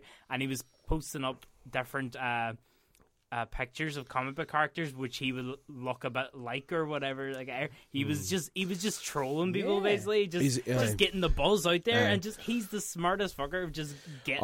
He's really good because he has a page, and I have to say, signed up to it on Facebook. It's called Vin Book. Vin Book, right? Very nice. And what do you call it? And like just for example, like Fast and Furious 4 happened then with him as producer, right? And Fast and Furious 4, when it came out, when Paul Walker and him both returned, simply called Fast and Furious, it made more money than the first 3 put together. Phenomenal. And phenomenal again. And then the fifth came out right then, and then Vin Diesel was trying and he was trying to find out who would be this big fucking US guy to come and hunt him down, and he originally wanted Tommy Lee Jones to do it. He wanted the Samuel Gerard kind of character, the fugitive with characters. Aye, that's what he wanted for ages. He saw that's what I was going for. That's what that's originally was his idea. And then if you see any interviews about how he came to The Rock, it was honest. It was as somebody on Facebook said, I would just love to see you and Dwayne Johnson fucking throw down and go for it. Like, and what the best thing is too is that every time that happens, when they say why how The Rock get involved, he mentions that person on Facebook. We have said it so many times. Absolute franchise Viagra. The Rock. Throw The Rock on the anything, you got bank. Do you know the thing that every single fast actor has in their contract now that they can't lose? I don't know if it's been mentioned before in this podcast, but no. So I mean, you can't lose. Like, if you ever see Rock, Vin Diesel, Michelle Rodriguez, like any of the main actors, Tyrese, even Lucas, get in a fight, they don't lose. It's more misfortune, and I don't believe this, but like if you watch the last 2 films, I can't remember if it was Paul or Vin sort of first, but the case was that if one of them they just can't lose a fight. It has to happen by misfortune where they lose, where like something exterior happens where like it's not their fighting style. They've been cheated in a way. Yes, they've been yes, and well, that's written. Tyrese and Han had a fight in Fast 6 in the London Underground. There was this Chinese boy that was just fucking unreal, and he just bit the line out of both of them. Like, well, sure, fucking Michelle Rodriguez got her fucking ticket punched in 4. But it's another thing. Has she not come back or something? She's alive again now. I know, but I haven't seen the rest of them. I don't know why. Spoilers. It was going to be my topic tonight, but it's not going to be right. Very quickly, it's a good side story. Fast 7 came out on, I think it was Easter weekend over here. Yep. Yeah, right. So this is no joke. I know we said every in a podcast, but I literally went to the cinema with a bag of cans. I went to the off-license around the corner from the local cinema. I go with small bottles of And I wine bought, for pint can one each Tennent's. pocket. Oh, lovely stuff. As you live in Scotland, so I went there, drank my Tennent's, laughed a lot. Like seen a film like Fast 7 comes on, I will laugh a lot. It's like, this is so enjoyable. Yeah. I laughed the entire phrase. Like, that was incredible. I have not since seen a film more enjoyable than that was. Okay, so it was me, my girlfriend, and her friend went, and she came to us the next week and told us, she's like, and her girlfriend's also a doctor. Ooh. I know. So she's in the hospital ward and she's chatting to a guy who's also a doctor. Minted. She's like, "Oh, what did you do over the weekend? What was your crack? What did you go up?" He's like, "I had a good weekend. I went and seen Fast and Furious 7 last night. This happened on Tuesday. We went and seen it on Monday." She's like, "All right, I seen it last night. Was it good?" And he was like, "I was good, but there was this guy in front of us who would not stop laughing the entire way through."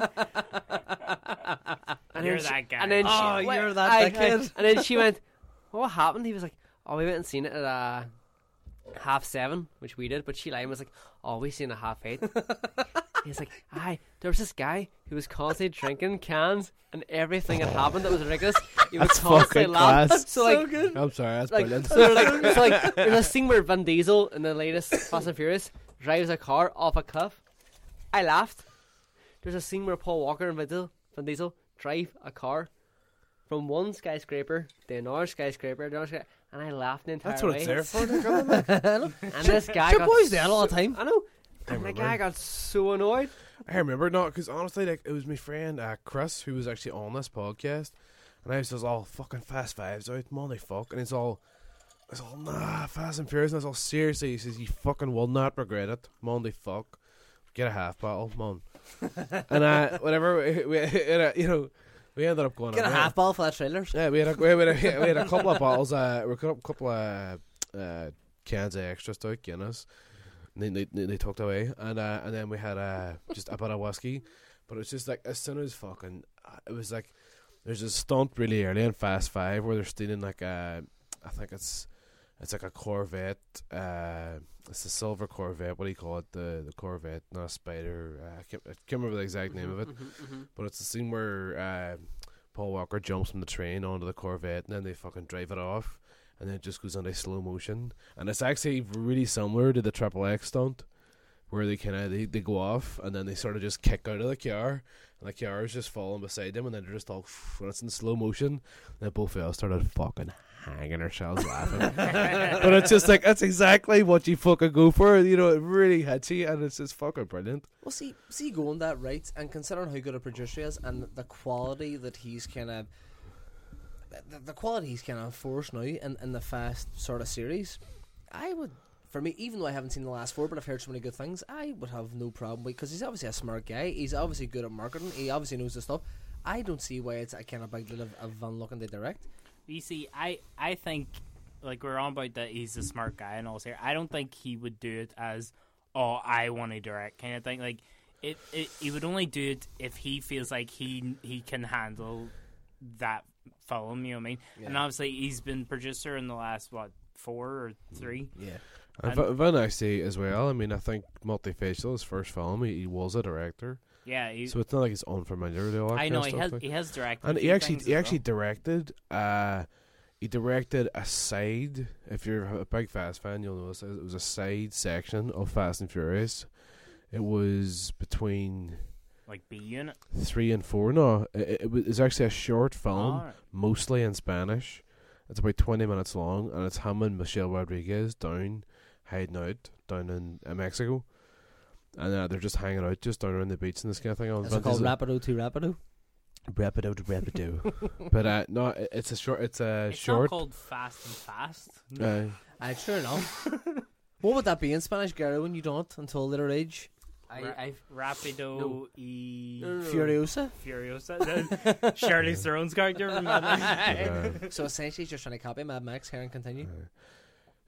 No, but it's just a small section. It's very, very character driven, and I think the best things about the last Black of Fast and Furious things is the characters. They've just made them really good. It's about family. It's a bit, I'm getting a bit sick of that bullshit too, like. Do you want to hear a good side story? Aye, go ahead. Right, I just remembered this because you said that about Spanish. So it was either lower or up their sixth. We were doing Spanish, and This is actually about Spanish, guys. yeah, it's pretty good. I didn't want to do it. Like, I turned around there and I was like, look, I can get either 3 A's in A levels or like struggle to get 4 grades, okay? And our friend Dave was in Spanish class with me. Beautiful man. Beautiful man. David. Yeah, and we were in class one day, and our Spanish teacher, who was Spanish, started reading this news article, and it was a news article about how because all these people were buying up plots of lands on the coast and changing them into golf resorts, it was bad for tourism and employment. And our friend Dave turned around and was like, "This is boiling it down." He turned around and was like, "No, it's good." And our teacher was like, "What do you mean?" He was like, "Because these areas are now employing people who live in the area, who work in the area, who have possibly been out of jobs because other tourist attractions are lower in the coast, and like it's all East Coast stuff, like from Barcelona downwards." Fair enough point. He was like, and he said it all in Spanish, and Dave never really spoke in Spanish, but he said it all in Spanish, and she was Spanish. Cannot picture that man being cultured in any way. So he was like, it's employing people, it's sustaining an environment for at least a good few years, because like once people work here, they can sustain the land, they can like look after these golf courses that like rich people are buying up. Did she say fuck off in English? Sort of. Basically, he made the argument that because all these people are buying up all this land, they're doing so good that they're opening all these courses, they're employing more people. Like originally there was 0 people working there, everybody 10, 20, 30 people, like all just working there, permanent jobs. And she was like, "No, go to see the not vice principal, but like the year head." Yeah. And he was like, "No, I'm not doing that." I just sat in a class beside him, pure awkward, being like, "Can you just please take the plea bargain?" And he was like, You like his lawyer? and I was like, "No, Please please, sweating and all. please just argue it." And she went, "No, you need to leave the class, go to your head." And he got up and left. Had to go to your head and came back 20 minutes later, sat back down, and he was like, "I won." And then it was the only time I've ever seen somebody beat a teacher, and he was so lured, he was so happy. I love as well, right? Gio, for all the years through school, when he sat beside Dave, essentially acted as this sort of fucking lawyer to him. And you can picture Gio, the stereotype of this downtrodden lawyer who hasn't won a kiss in years, and he's got the worst client sitting there. He's his best and worst client. Unshaven, He always gives him work, but he never runs a case. Like. unshaven, hair everywhere. Fucking glasses, mustn't have had a glass, tweed jacket, all over the fucking place. Dave, please just take it. My name is Gary Owen. I'm a lawyer. He won my case. So And it was Gary Owen. I make law. They sum up that news story. Go ahead, Vin. Fill your boots. This went from Mission Impossible to Mission in frickin' Sanity. That's a quote from the film. Which film? It's Fast 5 when they're standing on the roof. I know too much about this. How relevant, Gary Owen? Ryan Reynolds here from Mint Mobile. With the price of just about everything going up during inflation, we thought we'd bring our prices down. So to help us, we brought in a reverse auctioneer, which is apparently a thing. Mint Mobile Unlimited Premium Wireless. How to get 30, 30, bit to get 30, bit to get 20, 20, 20, bit to get 20, 20, bit to get 15, 15, 15, 15, just $15 a month? Sold! Give it a try at mintmobile.com/switch. $45 up front for 3 months plus taxes and fees. Promo rate for new customers for limited time. Unlimited more than 40 gigabytes per month. Slows full terms at mintmobile.com. Even when we're on a budget, we still deserve nice things. Quince is a place to scoop up stunning high-end goods for 50 to 80% less than similar brands. They have buttery soft cashmere sweaters starting at $50, luxurious Italian leather bags, and so much more. Plus, Quince only works with factories that use safe, ethical, and responsible manufacturing. Get the high-end goods you'll love without the high price tag with Quince. Go to quince.com/style for free shipping and 365-day returns. Okay, and before we go into topics, another shot of Fearball. Yeah, well, obviously, because our fearless leader... Fearball? Because our fearless leader demanded it, because he has obviously been dry for 30 days, I have got ahead of the game and poured them already. So Here's your fireball, Michael. This is my one. Gary Owen, here's your fireball. Take Thank this you. now. Drop it on that vodka you have, sure. Calm Heron. Hello there. Here we are. Right, we'll neck us again, and this is going to be... cheers, everybody. Cheers. Cheers. Well done to Cheers, Michael folks. for raising so much money for fucking cancer, because cancer's a righty. fucking bitch. Well done, my There friend. you go. It is indeed. Righty. Oh, that's delightful. That's delightful.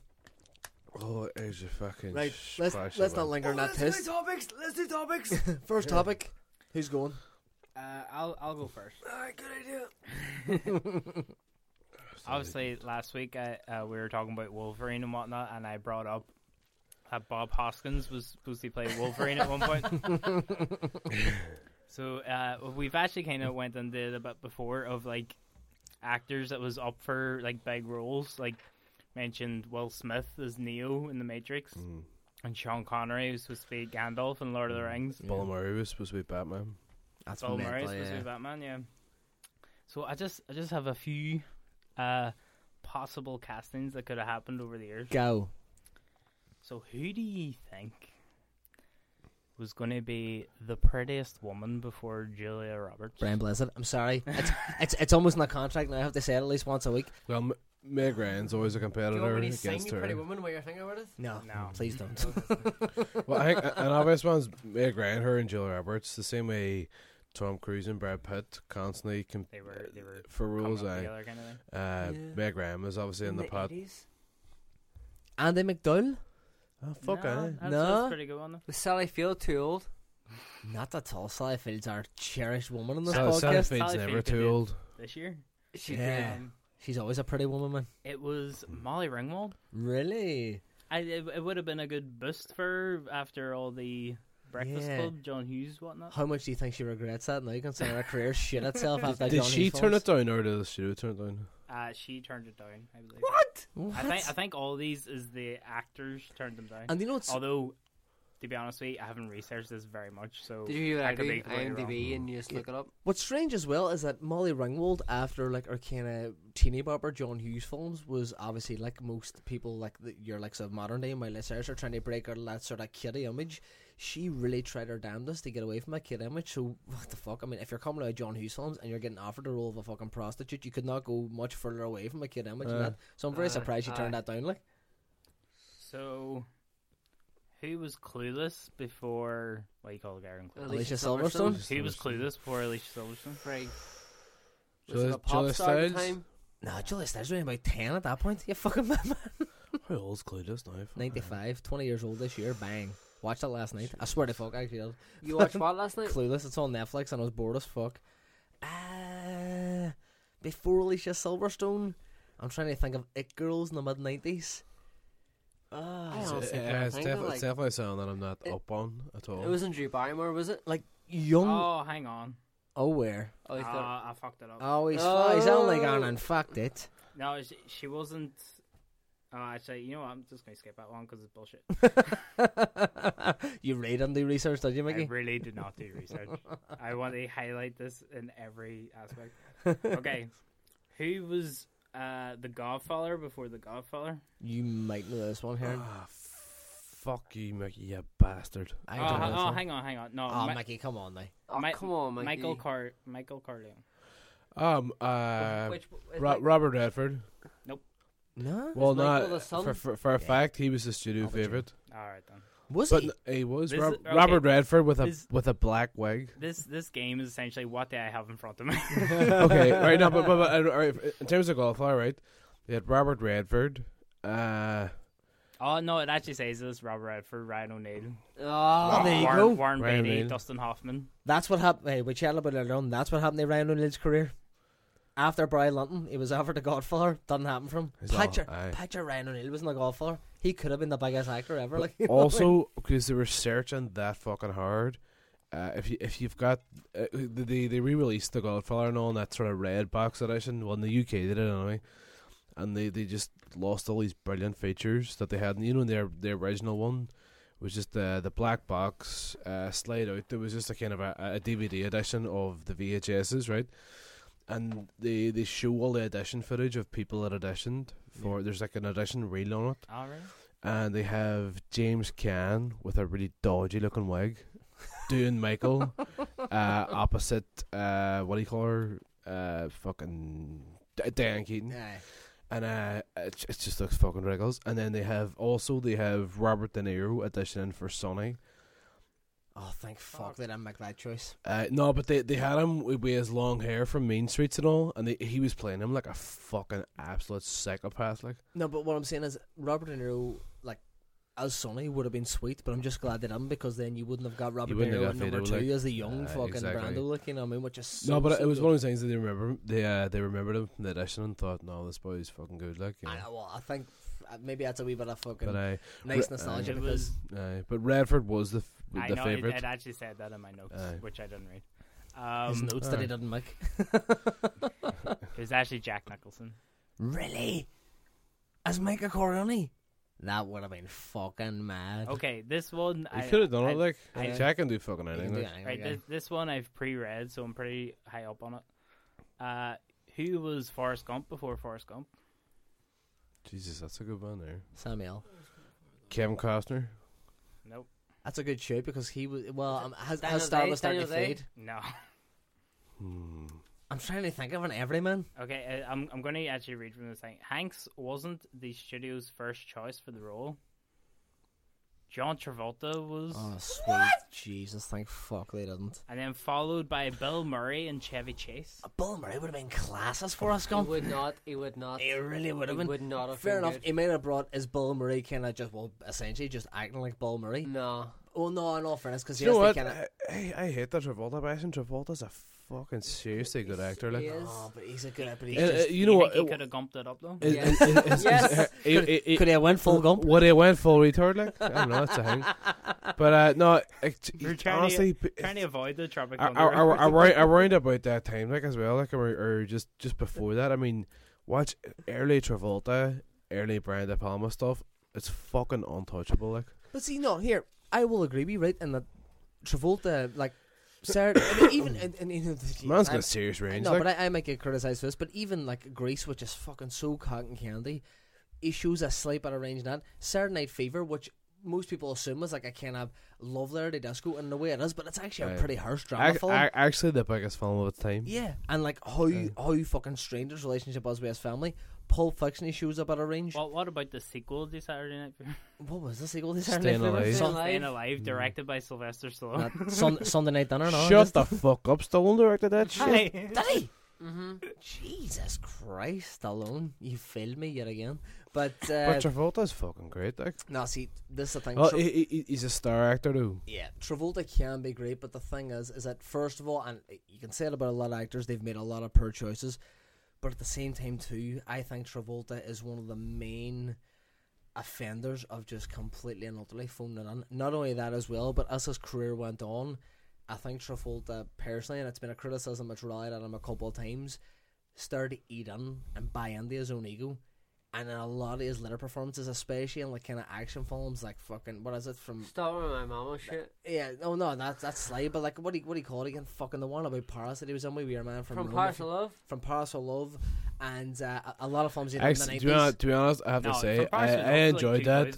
Yeah. I had a geo experience of From Paris of Love. I just sat and fucking laughed my way through it. It was brilliant. I was not. It's an absolutely horrendous fucking film, but I think that he's one of those actors that crack. ate It's under good his out. own ego and thought, oh, I'm super cool and I'm this badass, and he's in From Paris with Love, and he's supposed to be this tanked fucking like CAA trained killer, and he's about fucking 10 stone overweight. It looks like he couldn't even climb a fucking flight of stairs. Well, Never do you know mind what? kill that He's like He does, fucking. though. He's like fucking. the magic of cinema. He's Hank and Breaking Bad. He's that boy that you don't expect. They have all his fucking these skills. Like, Aye, that's- not only does fucking Hank take They're down both them bald as fucking well. twins, not only does he fucking figure out the whole shit that's going on, but Hank fucking brews his own fucking beer. Hey, but Heron, can I disco dance like? Okay. I'm sure he probably could have. If he put his big bald mind to it, I'm sure he Right. probably fucking could. Like, Who was cutting them hedgings before Johnny D and Edward Scissorhands? Fuck. See, now I can't imagine. Do you know what? I'm Tom gonna- Cruise is on there. No, Brad Pitt No, was on here, there. I'm- Crispin Glover. No, Crispin no, Glover, Tom Crispin Cruise Glover. was on there. You're Right. right. I'm gonna give a shout, and I'm just this is sort of it's calculated thinking because of the time period and because of how big he was, and he was alternative. River Phoenix. No. Ah, shit. Okay, fair enough. Something wrong. I'll hold my head. River gone. No, I'm dead. Oh man, come on. By any chance was DiCaprio in there? No, sure, I DiCaprio. was Tierney for DiCaprio. DiCaprio would have been about fucking 13 at that point. But you don't know, like, It guys. says you were right with one, Tom Cruise, and also RDJ was considered. Really? But the main one I have is Jimothy Carey. No way. Shut up. Forever Scissorhands. And you know what's even more interesting? That's even before he got his big break in Ace Ventura and stuff, and like The Mask and Dumb and Dumber. So that is when he was just I think Jim Carrey, I might be correct on this, but I think he didn't start in SNL. I think he started out on Second City. No, in Living Colour. Living Colour. That's what it was. So that would have been Jim Carrey's original big break if that happens. But I mean, Depp made it so iconic that it's one of them ones you can't imagine as anybody else. Yeah. And as well, like Jim Carrey, like making it slapsticky and fucking. Okay. Maybe this will be the last one because it's going on a bit, then it's a bit boring. I like it. I'm actually really enjoying That's this. interesting, Like, like, Okay.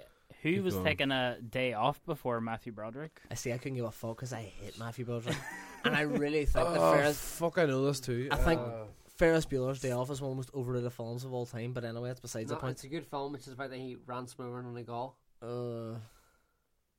Nah, it's not gonna come. Tell me, Mikey. Johnny D. Really? Johnny Depp. Just fresh out of 21 Jump Street. Yeah, That's I right. mean, That's like, right. That's exactly that time. Can I throw one on very, very quickly? And Go, it's literally go, a go. one-line thing. Obviously, one of the most respected actors of all time, and unfortunately passed away recently, Christopher Lee, legend of horror cinema and stuff like that. Christopher Lee dead. Aye, Jesus, No, shows how what much you you done? give Taking a piss. We did a whole podcast on it, for fuck's sake. It was No, supposed what to you be done? with Ferris Bueller, is that what you're going to say? No, he's gonna be ever such hands. But That would have worked. and actually, I kind of would have too. Just a really old, creepy ever such hands. Ugh. But Christopher He Lee, couldn't have the beard though. He would have cut it. sure back in size too, like. But Christopher Lee was offered the role of Sam Loomis, the Donald Pleasance character from Halloween. Turned it down because it was very low budget and thought it was going to do fuck all. And then he admitted our very firm personal favourite John Carpenter years later that it was the biggest regret of his career. Oh really? There we go. Fantastic. Who was Clint Eastwood killing in a boxing ring before Hilary Swank? Spoilers. Alright, I've never seen the film. Mind or Baby. Are you asking who was? Who was $1 Million Baby? Was I'd say that- Julia hold on, was Roberts that hilarious definitely role? had Was that a. hilarious role? Was that what that was? Aye, who was Hilary Swank? in I'd say $1 Million Julia Baby? Roberts definitely was in there. She would not train for that kind of thing, man. She'd be surprised. I'd say Jessica Alba would have been in there. Nah. Nah, she No? doesn't have the chops for it. Reese Witherspoon? Nah. Nah. We're all clear out That's a here. good one. Reese Witherspoon. You want me to tell you? No. I want to keep guessing. I'd like to get it. Not Renee Zellweger. No. A blonde or brunette? Brunette. Maggie Gyllenhaal. No, she would have been good though. Damn it! She would have been fucking class, you know. Right, Think a bit older. a bit older for Mind or Baby, Yeah. and then a brunette. Right, hold on. This is quite tough. I've got it. Whoopi Goldberg, what do you know it? I've got it. Terry Hatcher. No. No, my joke. He definitely weren't. Nah. See when Terry Hatcher that Bond, that was a big thing. Isn't that mad? Anyway. Yeah, no. No, nobody gives a fuck about her.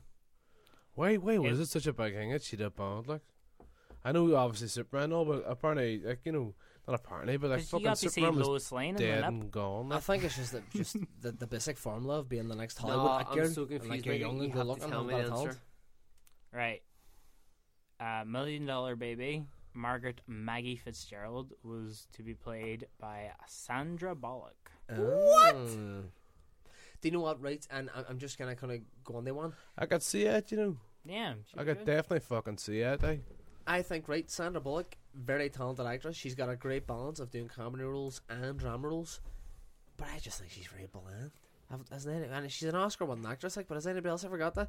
I like her. She's called America's Sweetheart. She's seen as like the kind of most accessible, actress, and apparently she's exceptionally down to earth, and that's fucking sweet. And I love that she's a good person. But I've always just found her about 2D as an actress, just not a lot of range there. It's kind of the same character all the time. You ever seen 28 Days? I mean, when she's playing a recovered alcoholic, that's good. But at the same time, it's not a great film, and it's not a great film. I think she's great in it. But I mean, like, that's one of the few ones I can point to. Even The Blind Side, I think she's fucking really good. She's very good. Actually, do you know what she's brilliant in? Is Crash. She's great in Crash. But even that's just a wee butt part. She's Brendan Fraser's wife, right? And it's she's good. But at the same time, what's she doing in that? She's playing a racist. Like to me, it doesn't matter. It's like, I mean, she was one of the people in that ensemble cast that sort of came on and stood out. Of course, the job was done. Like, you know, you really got what she felt and all. And I think I just like Sandra Bullock from lots of things. Like, but I thought that was just a really good turn. This like, is a strange thing. I think she's a really good actress, and I really respect her. And I like the fact that she's one of those few actresses who can balance comedy and drama. But it's just I don't think she's on the level people put her up to. I don't think she's at that. I know what you mean. She doesn't disappear in the parts, like. But at the same time, when she is in roles, and any time I've watched her, it's stuck in my mind, and I think that's maybe even more remarkable in the fact that, like we said before, that the fucking lack of really good female roles in Hollywood. So I don't know. Maybe I'm arguing against myself. I'm not quite sure. Okay, I know we're a film podcast, but this is a TV one. But it's that astounding. I have to bring it up. Who was going to be George Costanza in Seinfeld? Oh! Do you know this? Was it before he got the role in season 4? Was it thingy from Entourage? Oh, what's his name? Well, no, you're wrong. I have no idea. Okay, I'll give you some clues. He's bald. Bob Hoskins. Stan Sushi. He Vin Diesel. he wears glasses. He is not known for his acting. Dan David? No. He is. I was trying to be quick. I actually love Dan David. It was like, no, I was just too quick on the schling there. He is more known for his musical ability. Phil Collins. Bill Beatty. On late night television. Paulie Schaefer? Yeah. Yo! What? Paul Schaefer was offered the Paul Schaefer from David Letterman. From Letterman? I was about to say that. I don't want to sound like a dick, but it's just all Paul Schaefer from fucking Letterman. Like, a lot of stuff, like it's Rain Man and stuff. Like, he's extremely talented. Like, he helped a lot of people make a lot of fucking hit records in America. Right here, what do you hear is here? Here we go.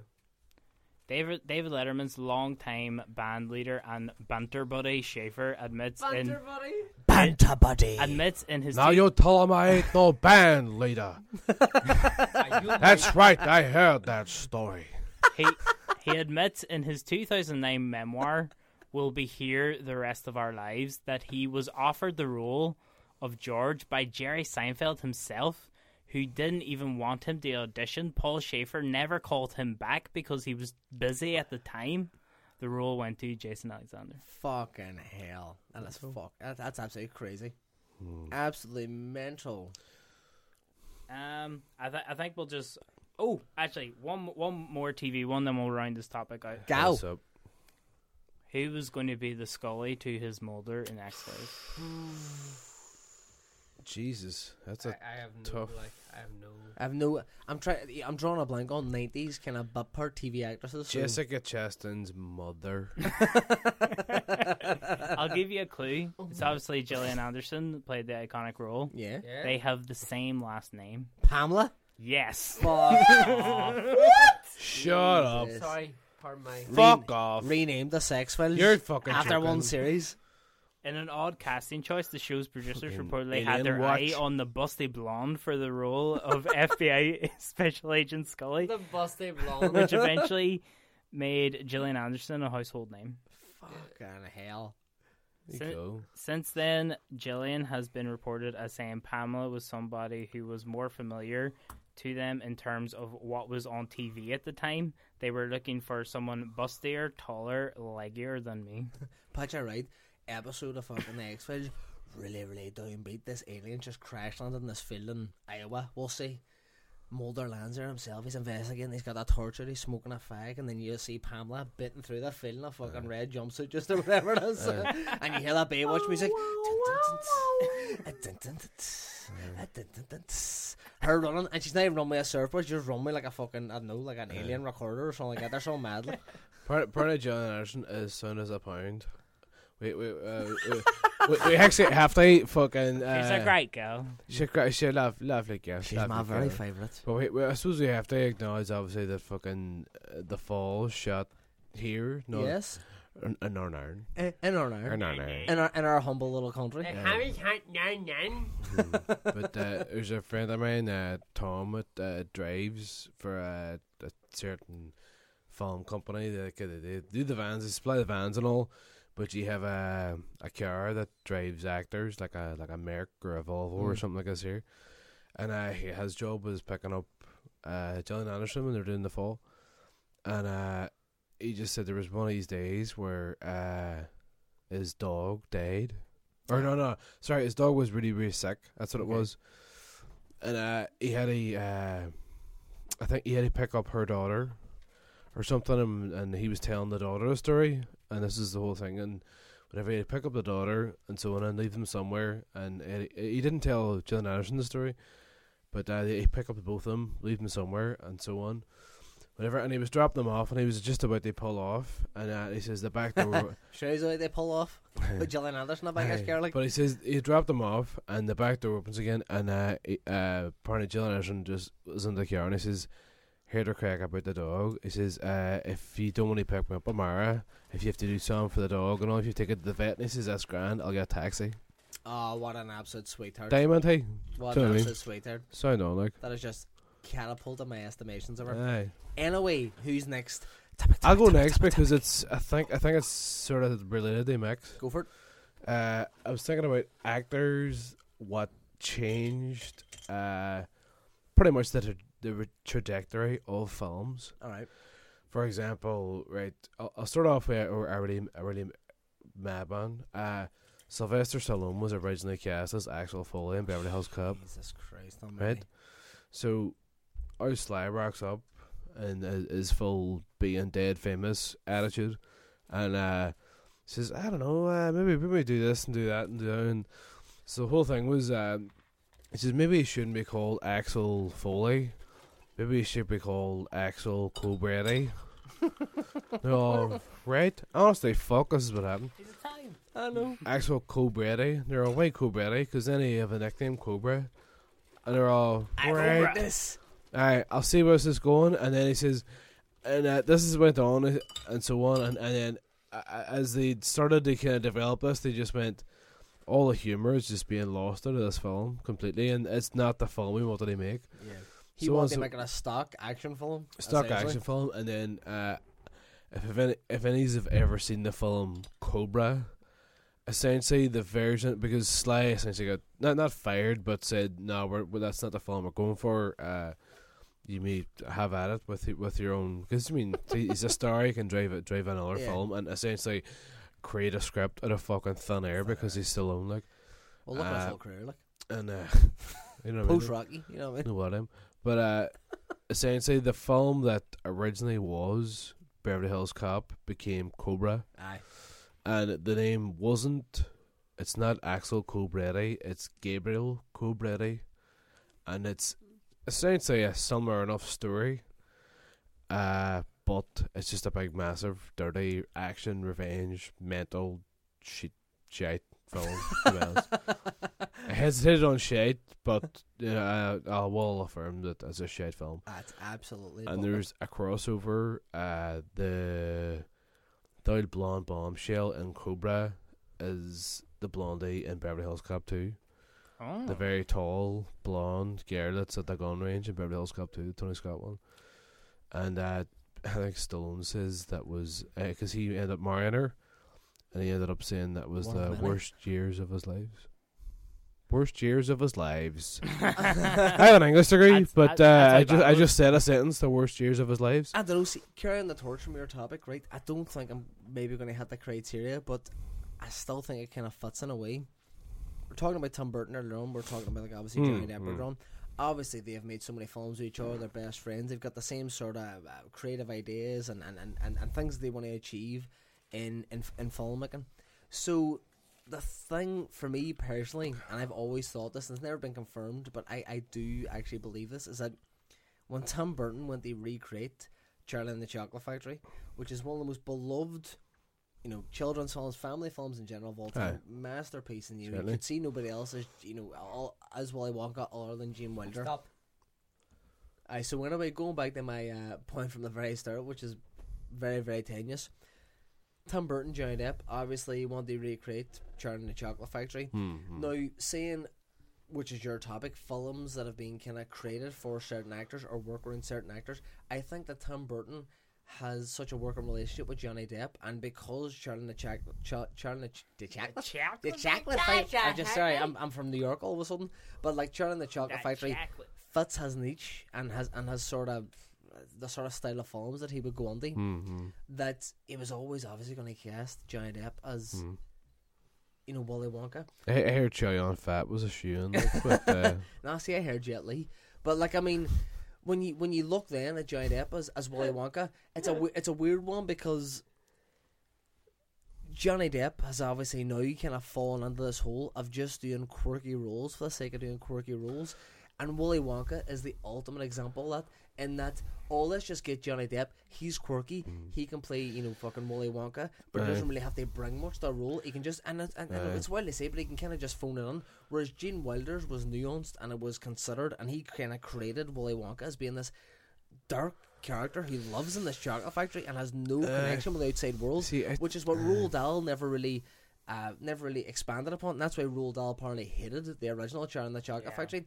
Johnny Depp just thought to himself, oh well, and I love Johnny Depp, but he thought to himself, oh, Willy Wonka's quirky and it's a Tim Burton film, so I'll just be quirky and basically act like a fucking knockoff Michael Jackson and just come off as more weird other than quirky, and it just doesn't work. You know what, I actually still like a Tim Burton one. I do. I don't. Did he ever actually come out and say that he was doing Michael Jackson? No, but I think it's just that the comparisons are so strong. I don't and you know the worst thing is, I don't think he was intending to do Michael Jackson. Oh, okay. I think it just came off as kind of Michael Jackson. You know way like Jack Sparrow was Keith Richards, like like he didn't base it on Michael Jackson. And even Burton's Charlie and the Chocolate Factory not only is weaker for Depp's performance, which I think is not great, but then the whole thing about Willy Wonka in the original is the mystique, the mystique and the darkness, and he don't know anything about him, and why is he so coming out of this chocolate factory, and why is he so fucked up in the head? And but exactly, they give him this backstory. See, they give him this backstory of his dad being this, you know, kind of not abusive, but like kind of no sweets.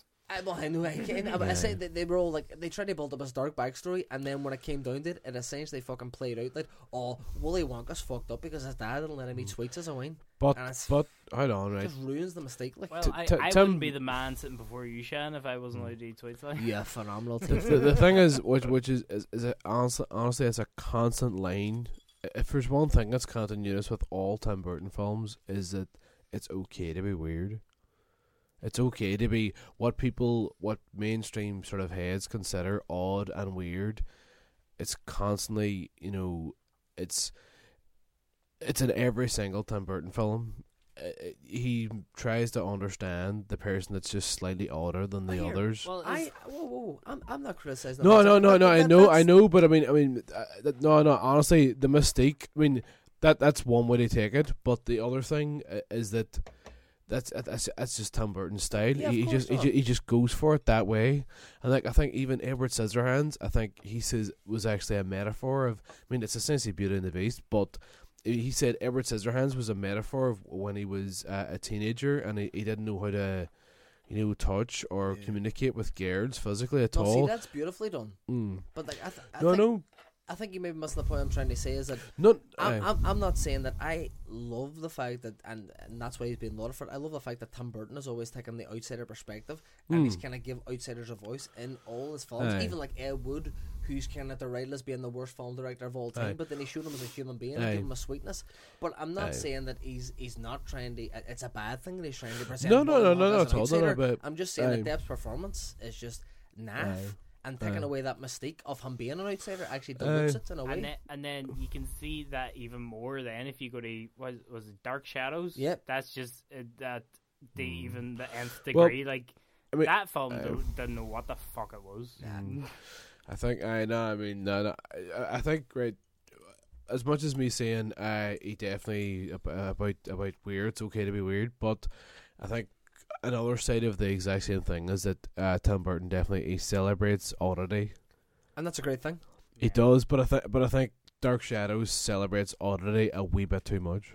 Yeah, it's Dark almost Shadows didn't know what it was. Yeah, It's balls deep in its own hole. It just doesn't know what it is. Like, it's just is it a pastiche of a 60s horror show? Is it a comedy? Is it like a dark exploration? Is it a horror? It doesn't know. It was just too. But do you know what I have to say though? I enjoyed how deliberately clumsy it was. See, be honest with you, see as a wee kind It of was deliberately clumsy, wasn't it? Like, it was see as just a wee like, Sunday film where you just want to switch off. I'd happily watch it again, but it's definitely not a good the film. one point that they lost me was when Chloe Moretz turned into a werewolf. At the end, I was just like, I was just like, nah, fuck us. And Sure, that comes like. out of fucking nowhere. Like, I mean, like it's sort of subtly hinted at during the film, but like it's like, why do? But It's her hair. That is the hair of no, but it's like a TV trope. Yeah. It's like it's not. Don't put it at the end of a 2-hour film. Put it at the end of a fucking TV episode. Yeah. Just leave it out now for now. But anyway, we've only talked about one thing. So Well, I was going to bring up. I don't know if it really relates into your topic, but I found out recently that Die Hard actually started off as a sequel to Commando. What? Aye.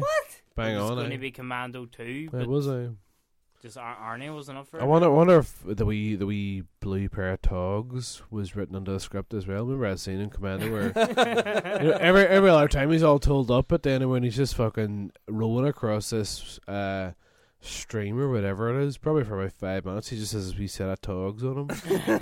I wonder if like the feet or whatever, or was it like feet and blue togs in the next one, or was it black togs, Mick? I don't know. It's the mind does Arnie didn't want to wander. get his feet out. That's what I heard for. I wasn't prepared to get the feet out. That was in the contract. Like. It's the one. No feet. It's the No one. feet today. It's the one in security. It has about his body, his feet.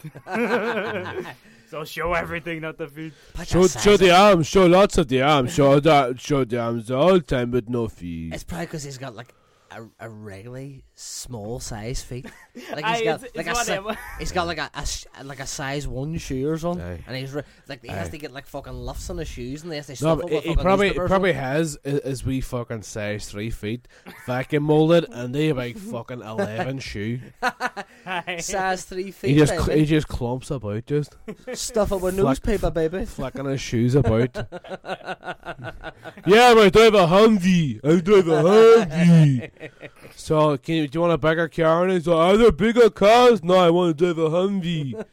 What size are your feet on? A fucking 11. A fucking 11. Hey, see going on to the fucking the direct link between Commando and Die Hard. Could you imagine Arnie saying "Yippee-ki-yay, motherfucker"? Do an impression. Yippee-ki-yay, motherfucker. That was more Stallone. Who? You're Mickey. Go. Yippee-ki-yay, motherfucker. Oh fuck! I'm not gonna be able to top that. That's pretty Well, good. that's pretty fucking That's tight pretty there. solid there. I was surprised myself. I feel like I channeled Arnie there. You really did. The spirit of Arnie just came inside you there now. Well, there. Let me give it. Let That's me why I feel G. dirty. Give me some G. let me some, give it a go. Yippee-ki-yay, motherfucker. That's passion there. You became no, but see the problem with the GGD, thing with GGD. Arnie's acting is because he doesn't care. If you're doing an He Arnie can't impression, you have to actually put it. You have to be a really good performer because you have to put into your performance that you don't care. Well, I literally didn't care about that performance or not. Yeah, and it was That was absolutely bad, excellent. man. See, I can do like You do the became chopper. motherfucker. I can do that. You And, like, you have to 1, do it. 2, 3, 4. I can aye. do that. Aye. And then what Aye. Arnie can I do? It's almost as if you're looking at the director going, Here. I don't really know what I'm doing. Here, Gio's going to have a go. This is what I just said. You became a motherfucker. See, you sound more like a yeah. cholo. You sound more like a I was Hispanic fucking, gangster. I was fucking Benicio del Toro and fucking Usual Suspects. So give me a what the fuck? You became a fuck. Yeah, give me a fuck. What the fuck? You became a what the fuck? Give me the keys, you fucking. You became a fuck. Give me a keys, you man. What the fuck? Excuse me, please. Excuse me. Anyway, Excuse me. here, lads. I fucking flip you. I flip you for real. Okay, we went a bit off topic there. Shan went a bit too deep into, or a bit too depth into this topic. Oh. Oh, very nice. Very nice. Here all week. Aaron, you have some more you'd like to delve deep into? I suppose the whole thing is about as I said, the whole thing is about how actors themselves had, I suppose, completely changed the trajectory of a film. I mean, there's stacks. I mean, there's a film that Gene Hackman and Barbara Streisand did years and years ago. I think it's called All Night Long or something. But it was that was a porno I really want when I watched it. No, I think that's the title of it. But it was meant to be a really small, like 20 million film, really really tiny kind of thing. But then as soon as it got Streisand, it changed a lot and on. And like Hackman was on for a certain reason, and then I think there was another actor in play and it was going well, but I don't know. I think it's the same thing now when guys get like fucking, oh, we can get this fucking great camera, which it matters not how fucking good you are as a fucking camera operator or how good you are with lenses or how, you know what I mean. It's down to pretty much how good you can make a film. Yeah. You know what I mean? Yeah. And I think, you know, sometimes the fucking politics gets in the fucking road. But I mean, I think a really good example at one point, I mean, perhaps it was for the right reasons. I mean, pretty much we associate Back to the Future now with Michael J. Fox, Marty McFly, and I think for the first lot of weeks it was Eric Stoltz, wasn't it? Who's now completely forgotten about, other than the drug dealer from Pulp Fiction. And it's strange as well because you bringing that up. Eric Stoltz in the 80s was kind of seen as the next big thing, and it's awful to say with like the he was John Hughes films and stuff. Yeah. It's kind of awful to say with the benefit of hindsight, but now I think his career mounted to nothing. Jesus, I don't want to say that. He's obviously had a fucking very successful career doing his own thing, but he was kind of popped for superstardom, and it just didn't work out. I think what happened was that what happened with the Marty McFly thing is that he was playing him quite dark. Whereas, actually, I mean, we've talked about Back to the Future 2 weeks ago, and I actually think the subject matter is actually quite dark when you look at it, especially 2. But at the time they weren't thinking about 2, they were thinking about 1. So, and 1 was quite light, and 1 was quite, you know, it was John Hughes meets fucking H.G. Wells or something. Your topic, obviously, 2 weeks ago was your favourite time travel film, and you were saying that your favourite time travel film was Back to the Future 2, and because, and I think I texted you about this, you were chatting about it so much, I hadn't watched it in years, even though it's on ITV2 every week. I rewatched it, got it out, you know, dusted off the DVD, rewatched it, and although I still think a Back to the Future original is better, it is still an excellent film, and it's so much darker than the first, because, I mean, and it's always the cliche that... Do you agree with me, though? Do you think it... I mean... I was trying... No, do you know what? I was trying to look at it from your perspective, is that it could act as a standalone film. I kind of agree with you, maybe 3/4, but I think especially around the start, which is sort of obvious, you would need to have some sort of knowledge of the original. But at the same time, if you're just thrown into the start of the second one without any background knowledge of the first, it still works as a standalone. I'll be honest, which I was. Yeah, and that's why you brought it up originally. I do agree with you. It's a cracking film. As I say, I don't think it's as good as the first, but I mean, it's that kind of cliche that all sequels must be darker or edgier, and it definitely follows that trope. It's like the Empire Strikes Back. Yeah, exactly. Yeah, of course. But I mean, Eric Stoltz isn't exactly. I mean, Schultz or Stoltz? Stoltz, because I heard Stoltz and Schultz and all that nonsense. Because I was thinking it was Charles M. Schultz. But that's not necessarily exactly what I'm getting at, right? I mean, that's one example where they changed the actor. That's almost a different topic. Man. You know, like Aragorn or something. Yeah. You know, but what I'm kind of actually really getting at was Chris McGlover. Yeah. Crispin Glover, who played George McFly in the first Back to the Future. Apparently, the first one did fucking so well and this kind of stuff, and they were sort of pitted for sequels and this kind of stuff and all, and they came up to every single member of the cast and gave them a fucking really good deal, what it would seem, because most of the cast were kind of, they weren't massive actors. Like, there was, like Michael J. Fox, it was what made him. Michael J. Fox was up and coming, and Christopher Lloyd was a kind of semi-known comedy actor from like Taxi and stuff like that, but he wasn't huge. Aye, but he was in like One for a Cooker's Nest and this kind of stuff. But that's one of his first roles. No, exactly. But I mean, he was an actor of just reliable fucking quality and this kind of stuff. Repute, exactly. And like them two had signed on, everybody else had signed on. Actually, no, what do you call her? The female actress hadn't signed on. They changed her from film 1 to 2. Leah Thompson. Yeah. Leah Thompson she became Bernard McFly's girlfriend, but it was, what do you call her in the first one? Oh, you're talking about the actress who played Mary. I have no idea. But well, she changed from one to the other. They changed her. But really, I never noticed that. They look identical. Jesus, I never noticed that. I know, but actually, the scenes of her walking Andy is shot identical as well.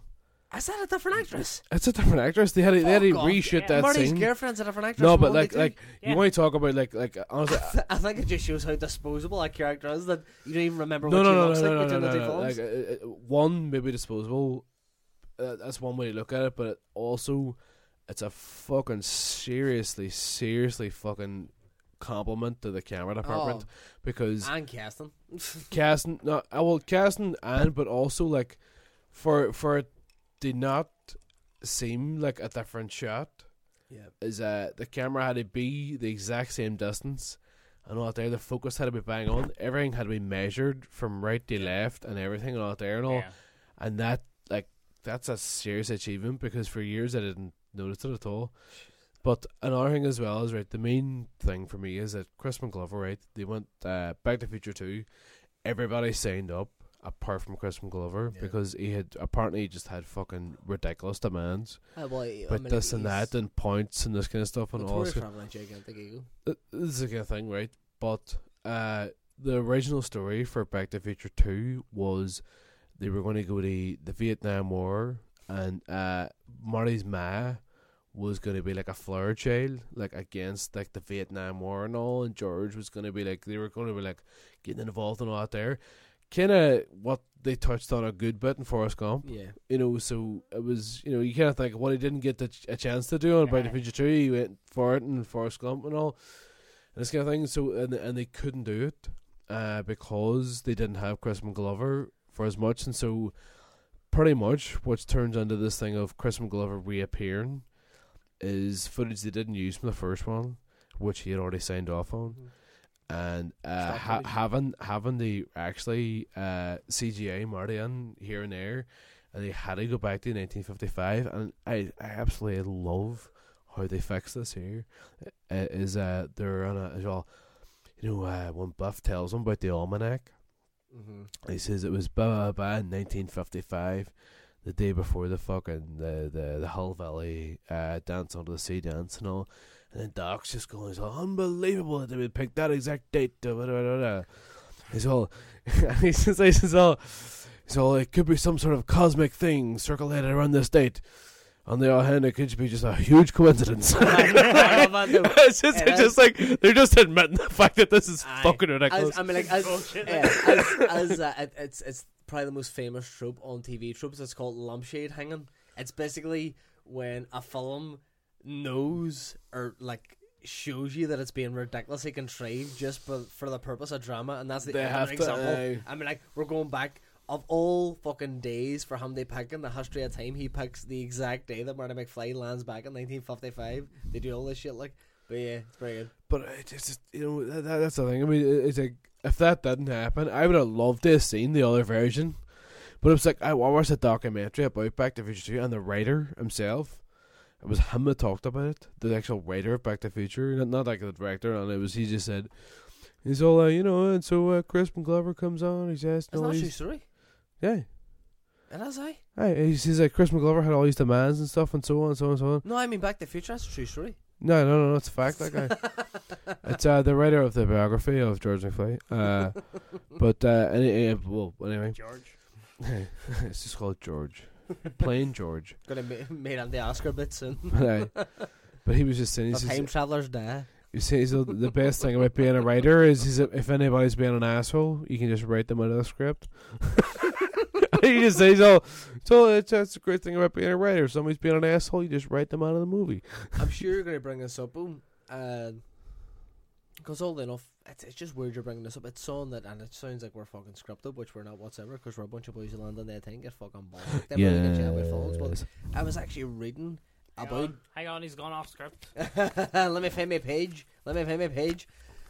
Page turn. I was reading about Back to the Future 2 today. I was reading about this whole Crispin Glover thing that you're now bringing up. Glover. Is it not Glover? Sorry, Crispin Glover. Jeez, I'm so bad with names. We've been saying Crispin Glover for about the past 10 minutes. Why am I so bad with names? You come in with Crispin Glover? Why am I so bad with names? Apparently, he's actually releasing a disaster film called Crispin Gloverfield. Shan's directing. Shan, we're getting into winter now. You better get your gloves on. Yes. Anyway. Going on away. Like we're saying earlier on, Crispin Glover refused to do Back to the Future 2, but then, like you were saying before, they used sort of stock footage or recorded footage that they had from the first Back to the Future and implemented on the Back to the Future 2, and then obviously they had a stand-in for Crispin Glover where he's, it's old George, where he's hanging upside down when they first go into the house. Did they not make like a mask for a Crispin Glover mask? It was like a latex mask for the actor who was supposed to be portraying. That must have been terrifying. George. Not for 2. Not for 2.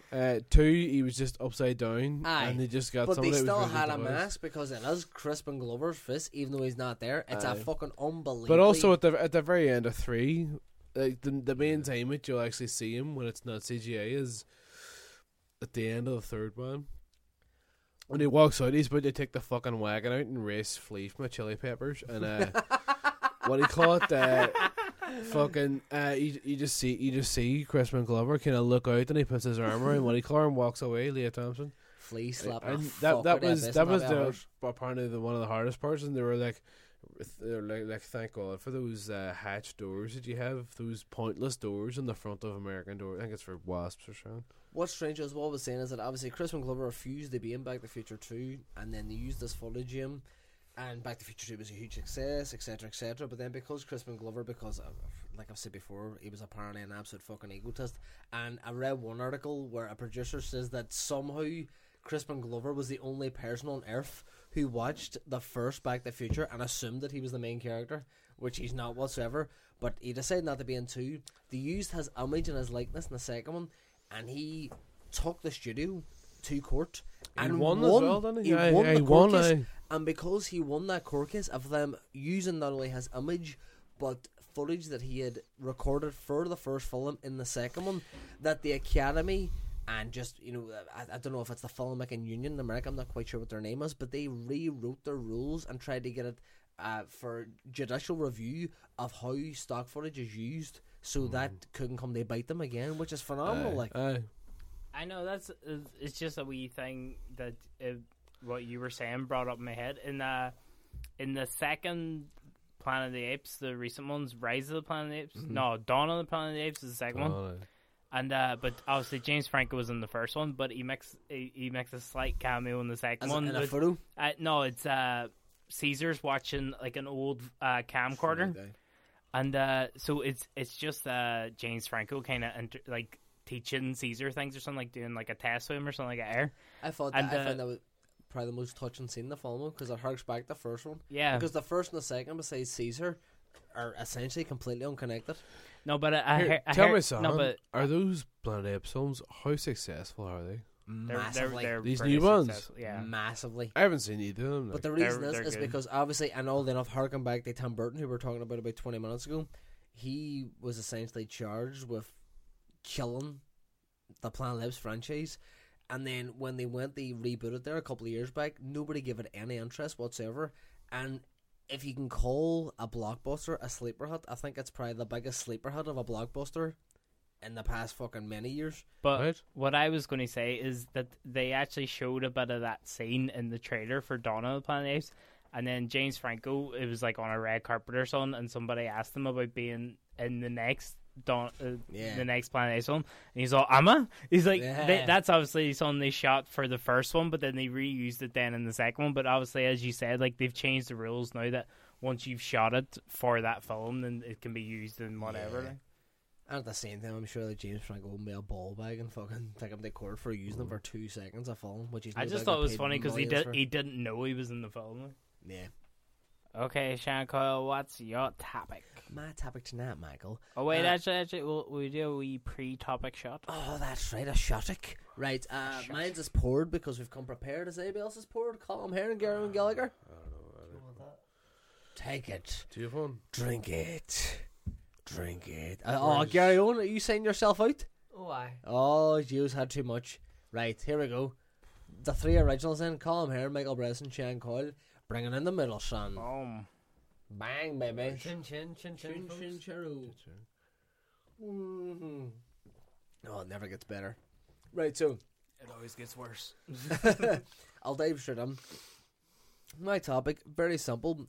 Films or a film that you have really, really anticipated, you've looked forward to, you've seen all the promotional material, you've seen the trailers, or even if you haven't seen any promotional material but you just like the look of the film and you thought, Jesus, I'm really looking forward to that, and then when it was released, it was a piece of shit.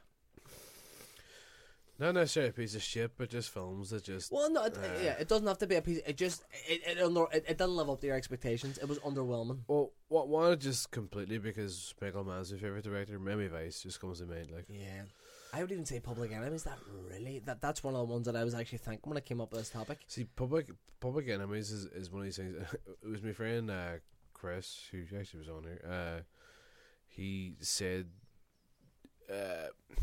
sometimes, because he's a classical composer and he's a massive Stravinsky fan, and he said some of his favourite Stravinsky pieces were ones that he had to keep rewatching and re-listening to and this kind of thing. And to be honest, I sort of find that with Public Enemies, to be honest. I think Public Enemies is going to be a film that people are going to look back at in a wee while, but the film I'm actually going to talk about is Miami Vice. Yeah. One of the main, because there was such a great trajectory in that film, and it was so energetic, and it was just badass. It was cool. One of the main reasons is the last act of that film. It just falls in its hole, and it was building and building and building, because it was building about the whole film is about international drug trade from Colombia and South America and all here, and it was kind of building into like a kind of a, like Traffic by Steven Soderbergh. Yeah, it was kind of building into a bit of that there, but it was just from the point of view of cops. But they could transcend all these different avenues of it, so it could tell that story in a really lean, fucking fast, cool, slick way. Yeah. But apparently, what happened is around the same time Miami Vice was. It was actually Jamie Foxx who convinced Michael Mann that this was a good idea to make Miami Vice. Michael Mann didn't want to do it, and it was Jamie Foxx that put the scriptwriters together. He was essentially a producer, not a name, but he was a producer on it, trying to get Miami Vice made. No, and he had this great idea about how to make Miami Vice and all, modernize it, make it cool. So but what's frightening is that why did Jamie Foxx have to dictate that to Michael Mann, who was one of that fucking head creative functions behind the original Miami Vice? No, I know that. No, this is why. But he like, I think Michael Mann pretty much said, "No, it's behind me." I was just like, next. It's just keep going. And it was Jamie Foxx that convinced him, and he thought this was a good idea. So on. And what happened then was Jamie Foxx was in Collateral and Ray in the same year. Ray got nominated for Best Actor. He won it? He won it, rather. Sorry, fair play, actually. He got nominated for Supporting, and he won Actor the same year. But, apparently, this is, as the story goes, this could be wrong, this could be right, but this happened over the shoot of Miami Vice, and Jamie Foxx said, "I'm not leaving the States to shoot any more films." So I've heard that. I'm just going to shoot in the States. I'm not, because the fucking last act of Miami Vice could have been fucking badass, right? The whole idea, the whole script was South America. way down, get us here, fuck it. South America, sweeper team, pure mad, like fucking, you know, these guys are like the elite of elite cops.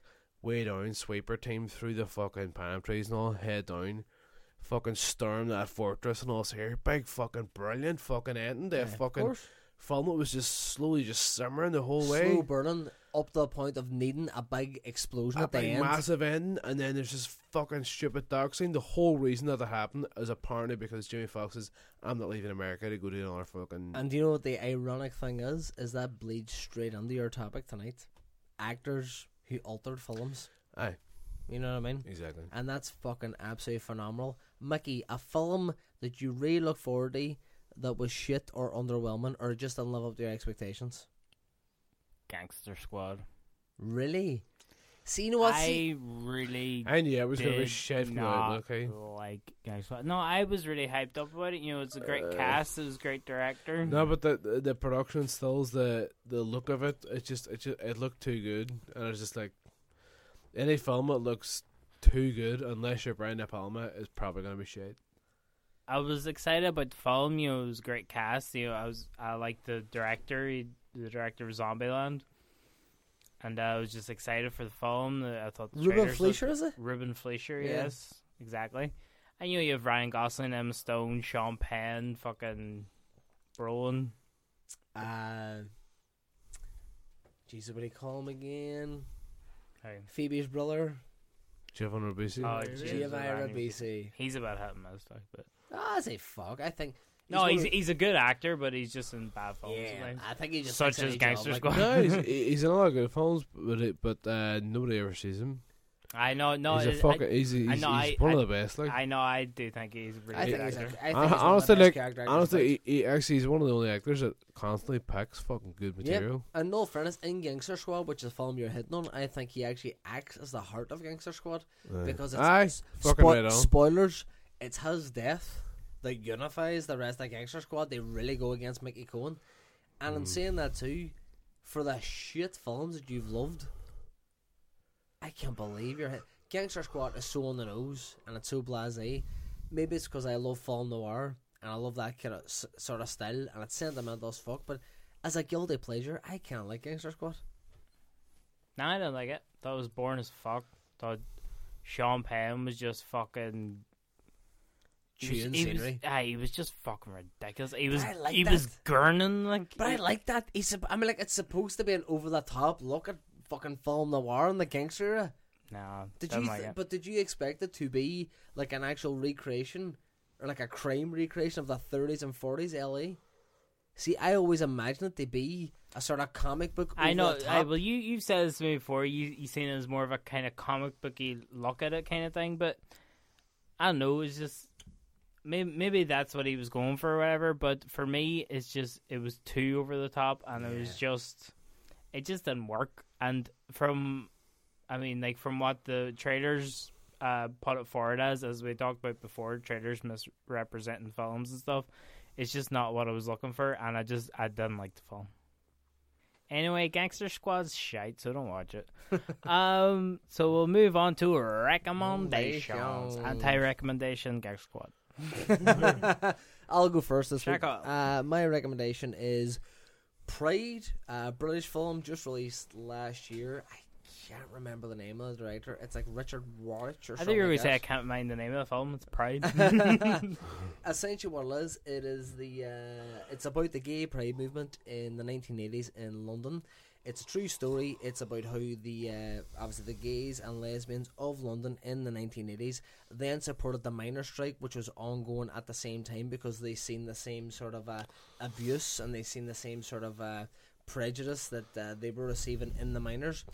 It's about this kind of small group of gay and lesbian people from London driving up to this really sleepy Welsh mining town and integrating themselves with that community. And it's sort of based on a true story.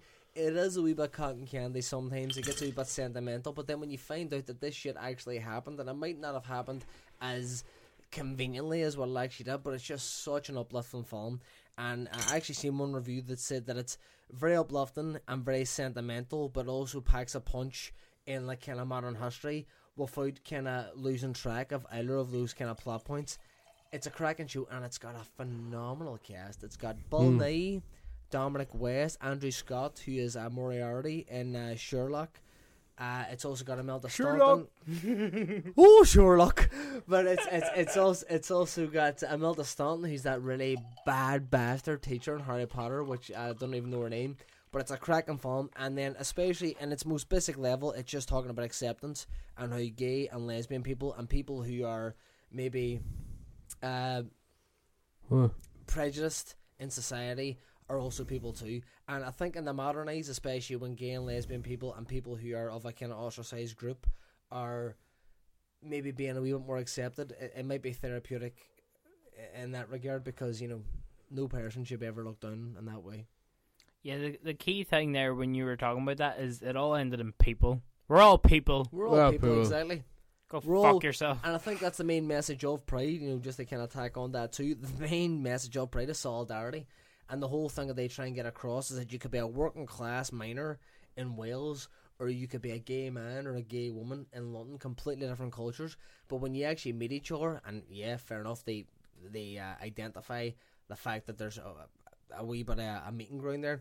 We're all just people, and we're all just trying to live our own way. Don't be prejudiced, don't be a fucking dickhead, and just accept everybody. Because if you're homophobic or racist, you can fuck off and don't listen to this podcast. Exactly. My recommendation is Prisoners. Oh, that's such a good film. Yeah, and it's actually a bit of a weird one for me, because when I seen it in the cinema when it first came out, but I actually wasn't up for seeing it. It was actually Jill that really wanted to see it. Yeah. And she always says, like, basically anytime we go to the cinema, it's essentially me wanting to go see the film, and she just goes see it because she's a lovely girl and she likes me. And it seems to be the sort of the girlfriend setup. Like, I put on films every night for my girlfriend, and she really doesn't when I watch them, but she's that nice that she does. Yeah. But no, so disappointed. But she wanted to go see this film, so I couldn't turn around and be all, no, I'm not well into it myself. And she's like, I see every fucking film you want to go see it. So we went to go see the film, and it's a tremendous film. Fucking Hugh Jackman just being a fucking psychopath, and Paul Dano just being a creep as he is. And then let's not forget one of my very favourites, Jakey G. Jakey G putting on another masterful performance. See, I think his character in that film is one of the most interesting characters, and they don't delve enough into his character. But like I was saying earlier on about, not to compare Willy Wonka to not to compare Willy Wonka to Jakey G's character in that film, but it's a very simple fact of Mystique. The reason that Jake Gyllenhaal's character is so interesting in Prisoners is that you never find out anything about him. But I mean, you know that he's a wee bit off kilter. You know he's a bit unhinged, but you never understand why. He's like this intense kind of detective, and he has these tattoos and stuff, but you don't know anything about him, and that's the brilliance of that character. That makes him so much more interesting than hours of subplot or hours of backstory could ever give you. But no, it's a really fucking good film, and it's great performances from everybody in the cast. And the director, I can't even mind the director's Denis name. Villeneuve. Is that who it is? And I think he's about to release Sicario, was it? Yeah, it's Sicario he did, and he did Enemy with Jakey G. Which is also quite a good film. Very strange, but very good. There's another one as well he did. I can't even mind. Anyway, doesn't matter. Prisoners, an incredible film, and if you just want to see Hugh Jackman, just be a fucking psychopath. Bang, Hearn, wake up. Your recommendation? Let's see. Fucking hell. Recommendation is Do the Right Thing by Spike Lee. Yes. Watched that there recently the other day, and it's mad. It's a really odd opening sequence, because essentially the person acting in the opening sequence is Spike Lee's as the character he plays, his girlfriend. Yeah. Just dancing really well, really sexy, dead cool, sexy on a stage role. But I do wonder if the only reason he did that is because he was going with her. Do you know what I mean? It's like it fucking has nothing to say for the film whatsoever. But a self-gratification. He constantly puts on the first 5 minutes, though, you know. And slicks on a hat bird and a fucking dance. Are we trying to dance on this one, Spike? No, it's fine. Okay. But own personal wank bang just then. But I know, fucking very good film. I think it's one of the best it's kind of. Firstly, really good. They had a lot of fucking a lot of things. They make it look really filmic, but at the heart of it is just a very simple character story about an Italian opening up a pizza joint in Harlem. A very African American centered neighborhood, and like we're saying there now, it's all about like kind of racial conflict. And I think we talked about Do the Right Thing, and I mean it was fucking weeks. I mean, like it might have been when we started this podcast, but how Spike Lee, who's kind of fallen off form in recent years, but how nobody will fucking fund him, man. He's easily he's a great voice. It's fucking depressing because he did a Kickstarter there. He did a Kickstarter for a doc. I don't think he got the money he was looking for, but no, I don't think he did. He fucking Spike Lee is the fucking he's next to Scorsese, he's probably the best living fucking director going. Well, I wouldn't go that far, like, but I mean, I think honestly, visually and fucking whatever, he's easily one of the fucking smartest anyway. Like he's serious influence, man. Like I would say he's a very true voice in cinema, but I think that, and it's widely saying it should never bleed in this, but I think his own personal opinions have kind of hindered his career a wee bit. And what I was going to say about Do the Right Thing as well is that it's depressing though, because they shouldn't have. I mean, what he has outside of it, I know he gets very public, but and it was actually Mickey's topic last week. I mean, should bottom personally line is the bleed man's on a the fucking art? great director. Like, yeah, he is. Bottom line is the man is, when he's on his A game, he's untouchable, and hopefully he makes more great films. Okay, and we'll wrap it up there, folks. Thank you so much for listening. If you like getting in contact with us, suggest your own topics, or if you want to weigh in on some of our topics, what films were you looking forward to that you were disappointed in? You can find us on Facebook, Let's Talk More Movies Podcast. You can find us on Twitter, @TalkMoreMovies, or you can email us, letstalkmoremovies@gmail.com. You can also comment and rate us on iTunes, Stitcher, and also on Acast, where you can get interactive show notes and links. Best place to listen to this. Thank you so much for listening. I have been your host, Michael Breslin. Sean Cole has been Sean Cole. Hey, yay! Calm Heron's been Calm Heron. Oh, shit. Gary Owen Gallagher has left the building. We are on episode 23, baby! Goodbye.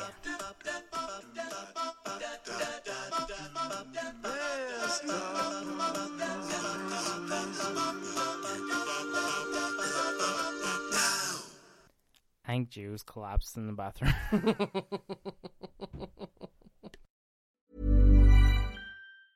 Even when we're on a budget, we still deserve nice things. Quince is a place to scoop up stunning high-end goods for 50 to 80% less than similar brands. They have buttery soft cashmere sweaters starting at $50, luxurious Italian leather bags, and so much more. Plus, Quince only works with factories that use safe, ethical, and responsible manufacturing. Get the high-end goods you'll love without the high price tag with Quince. Go to quince.com/style for free shipping and 365-day returns.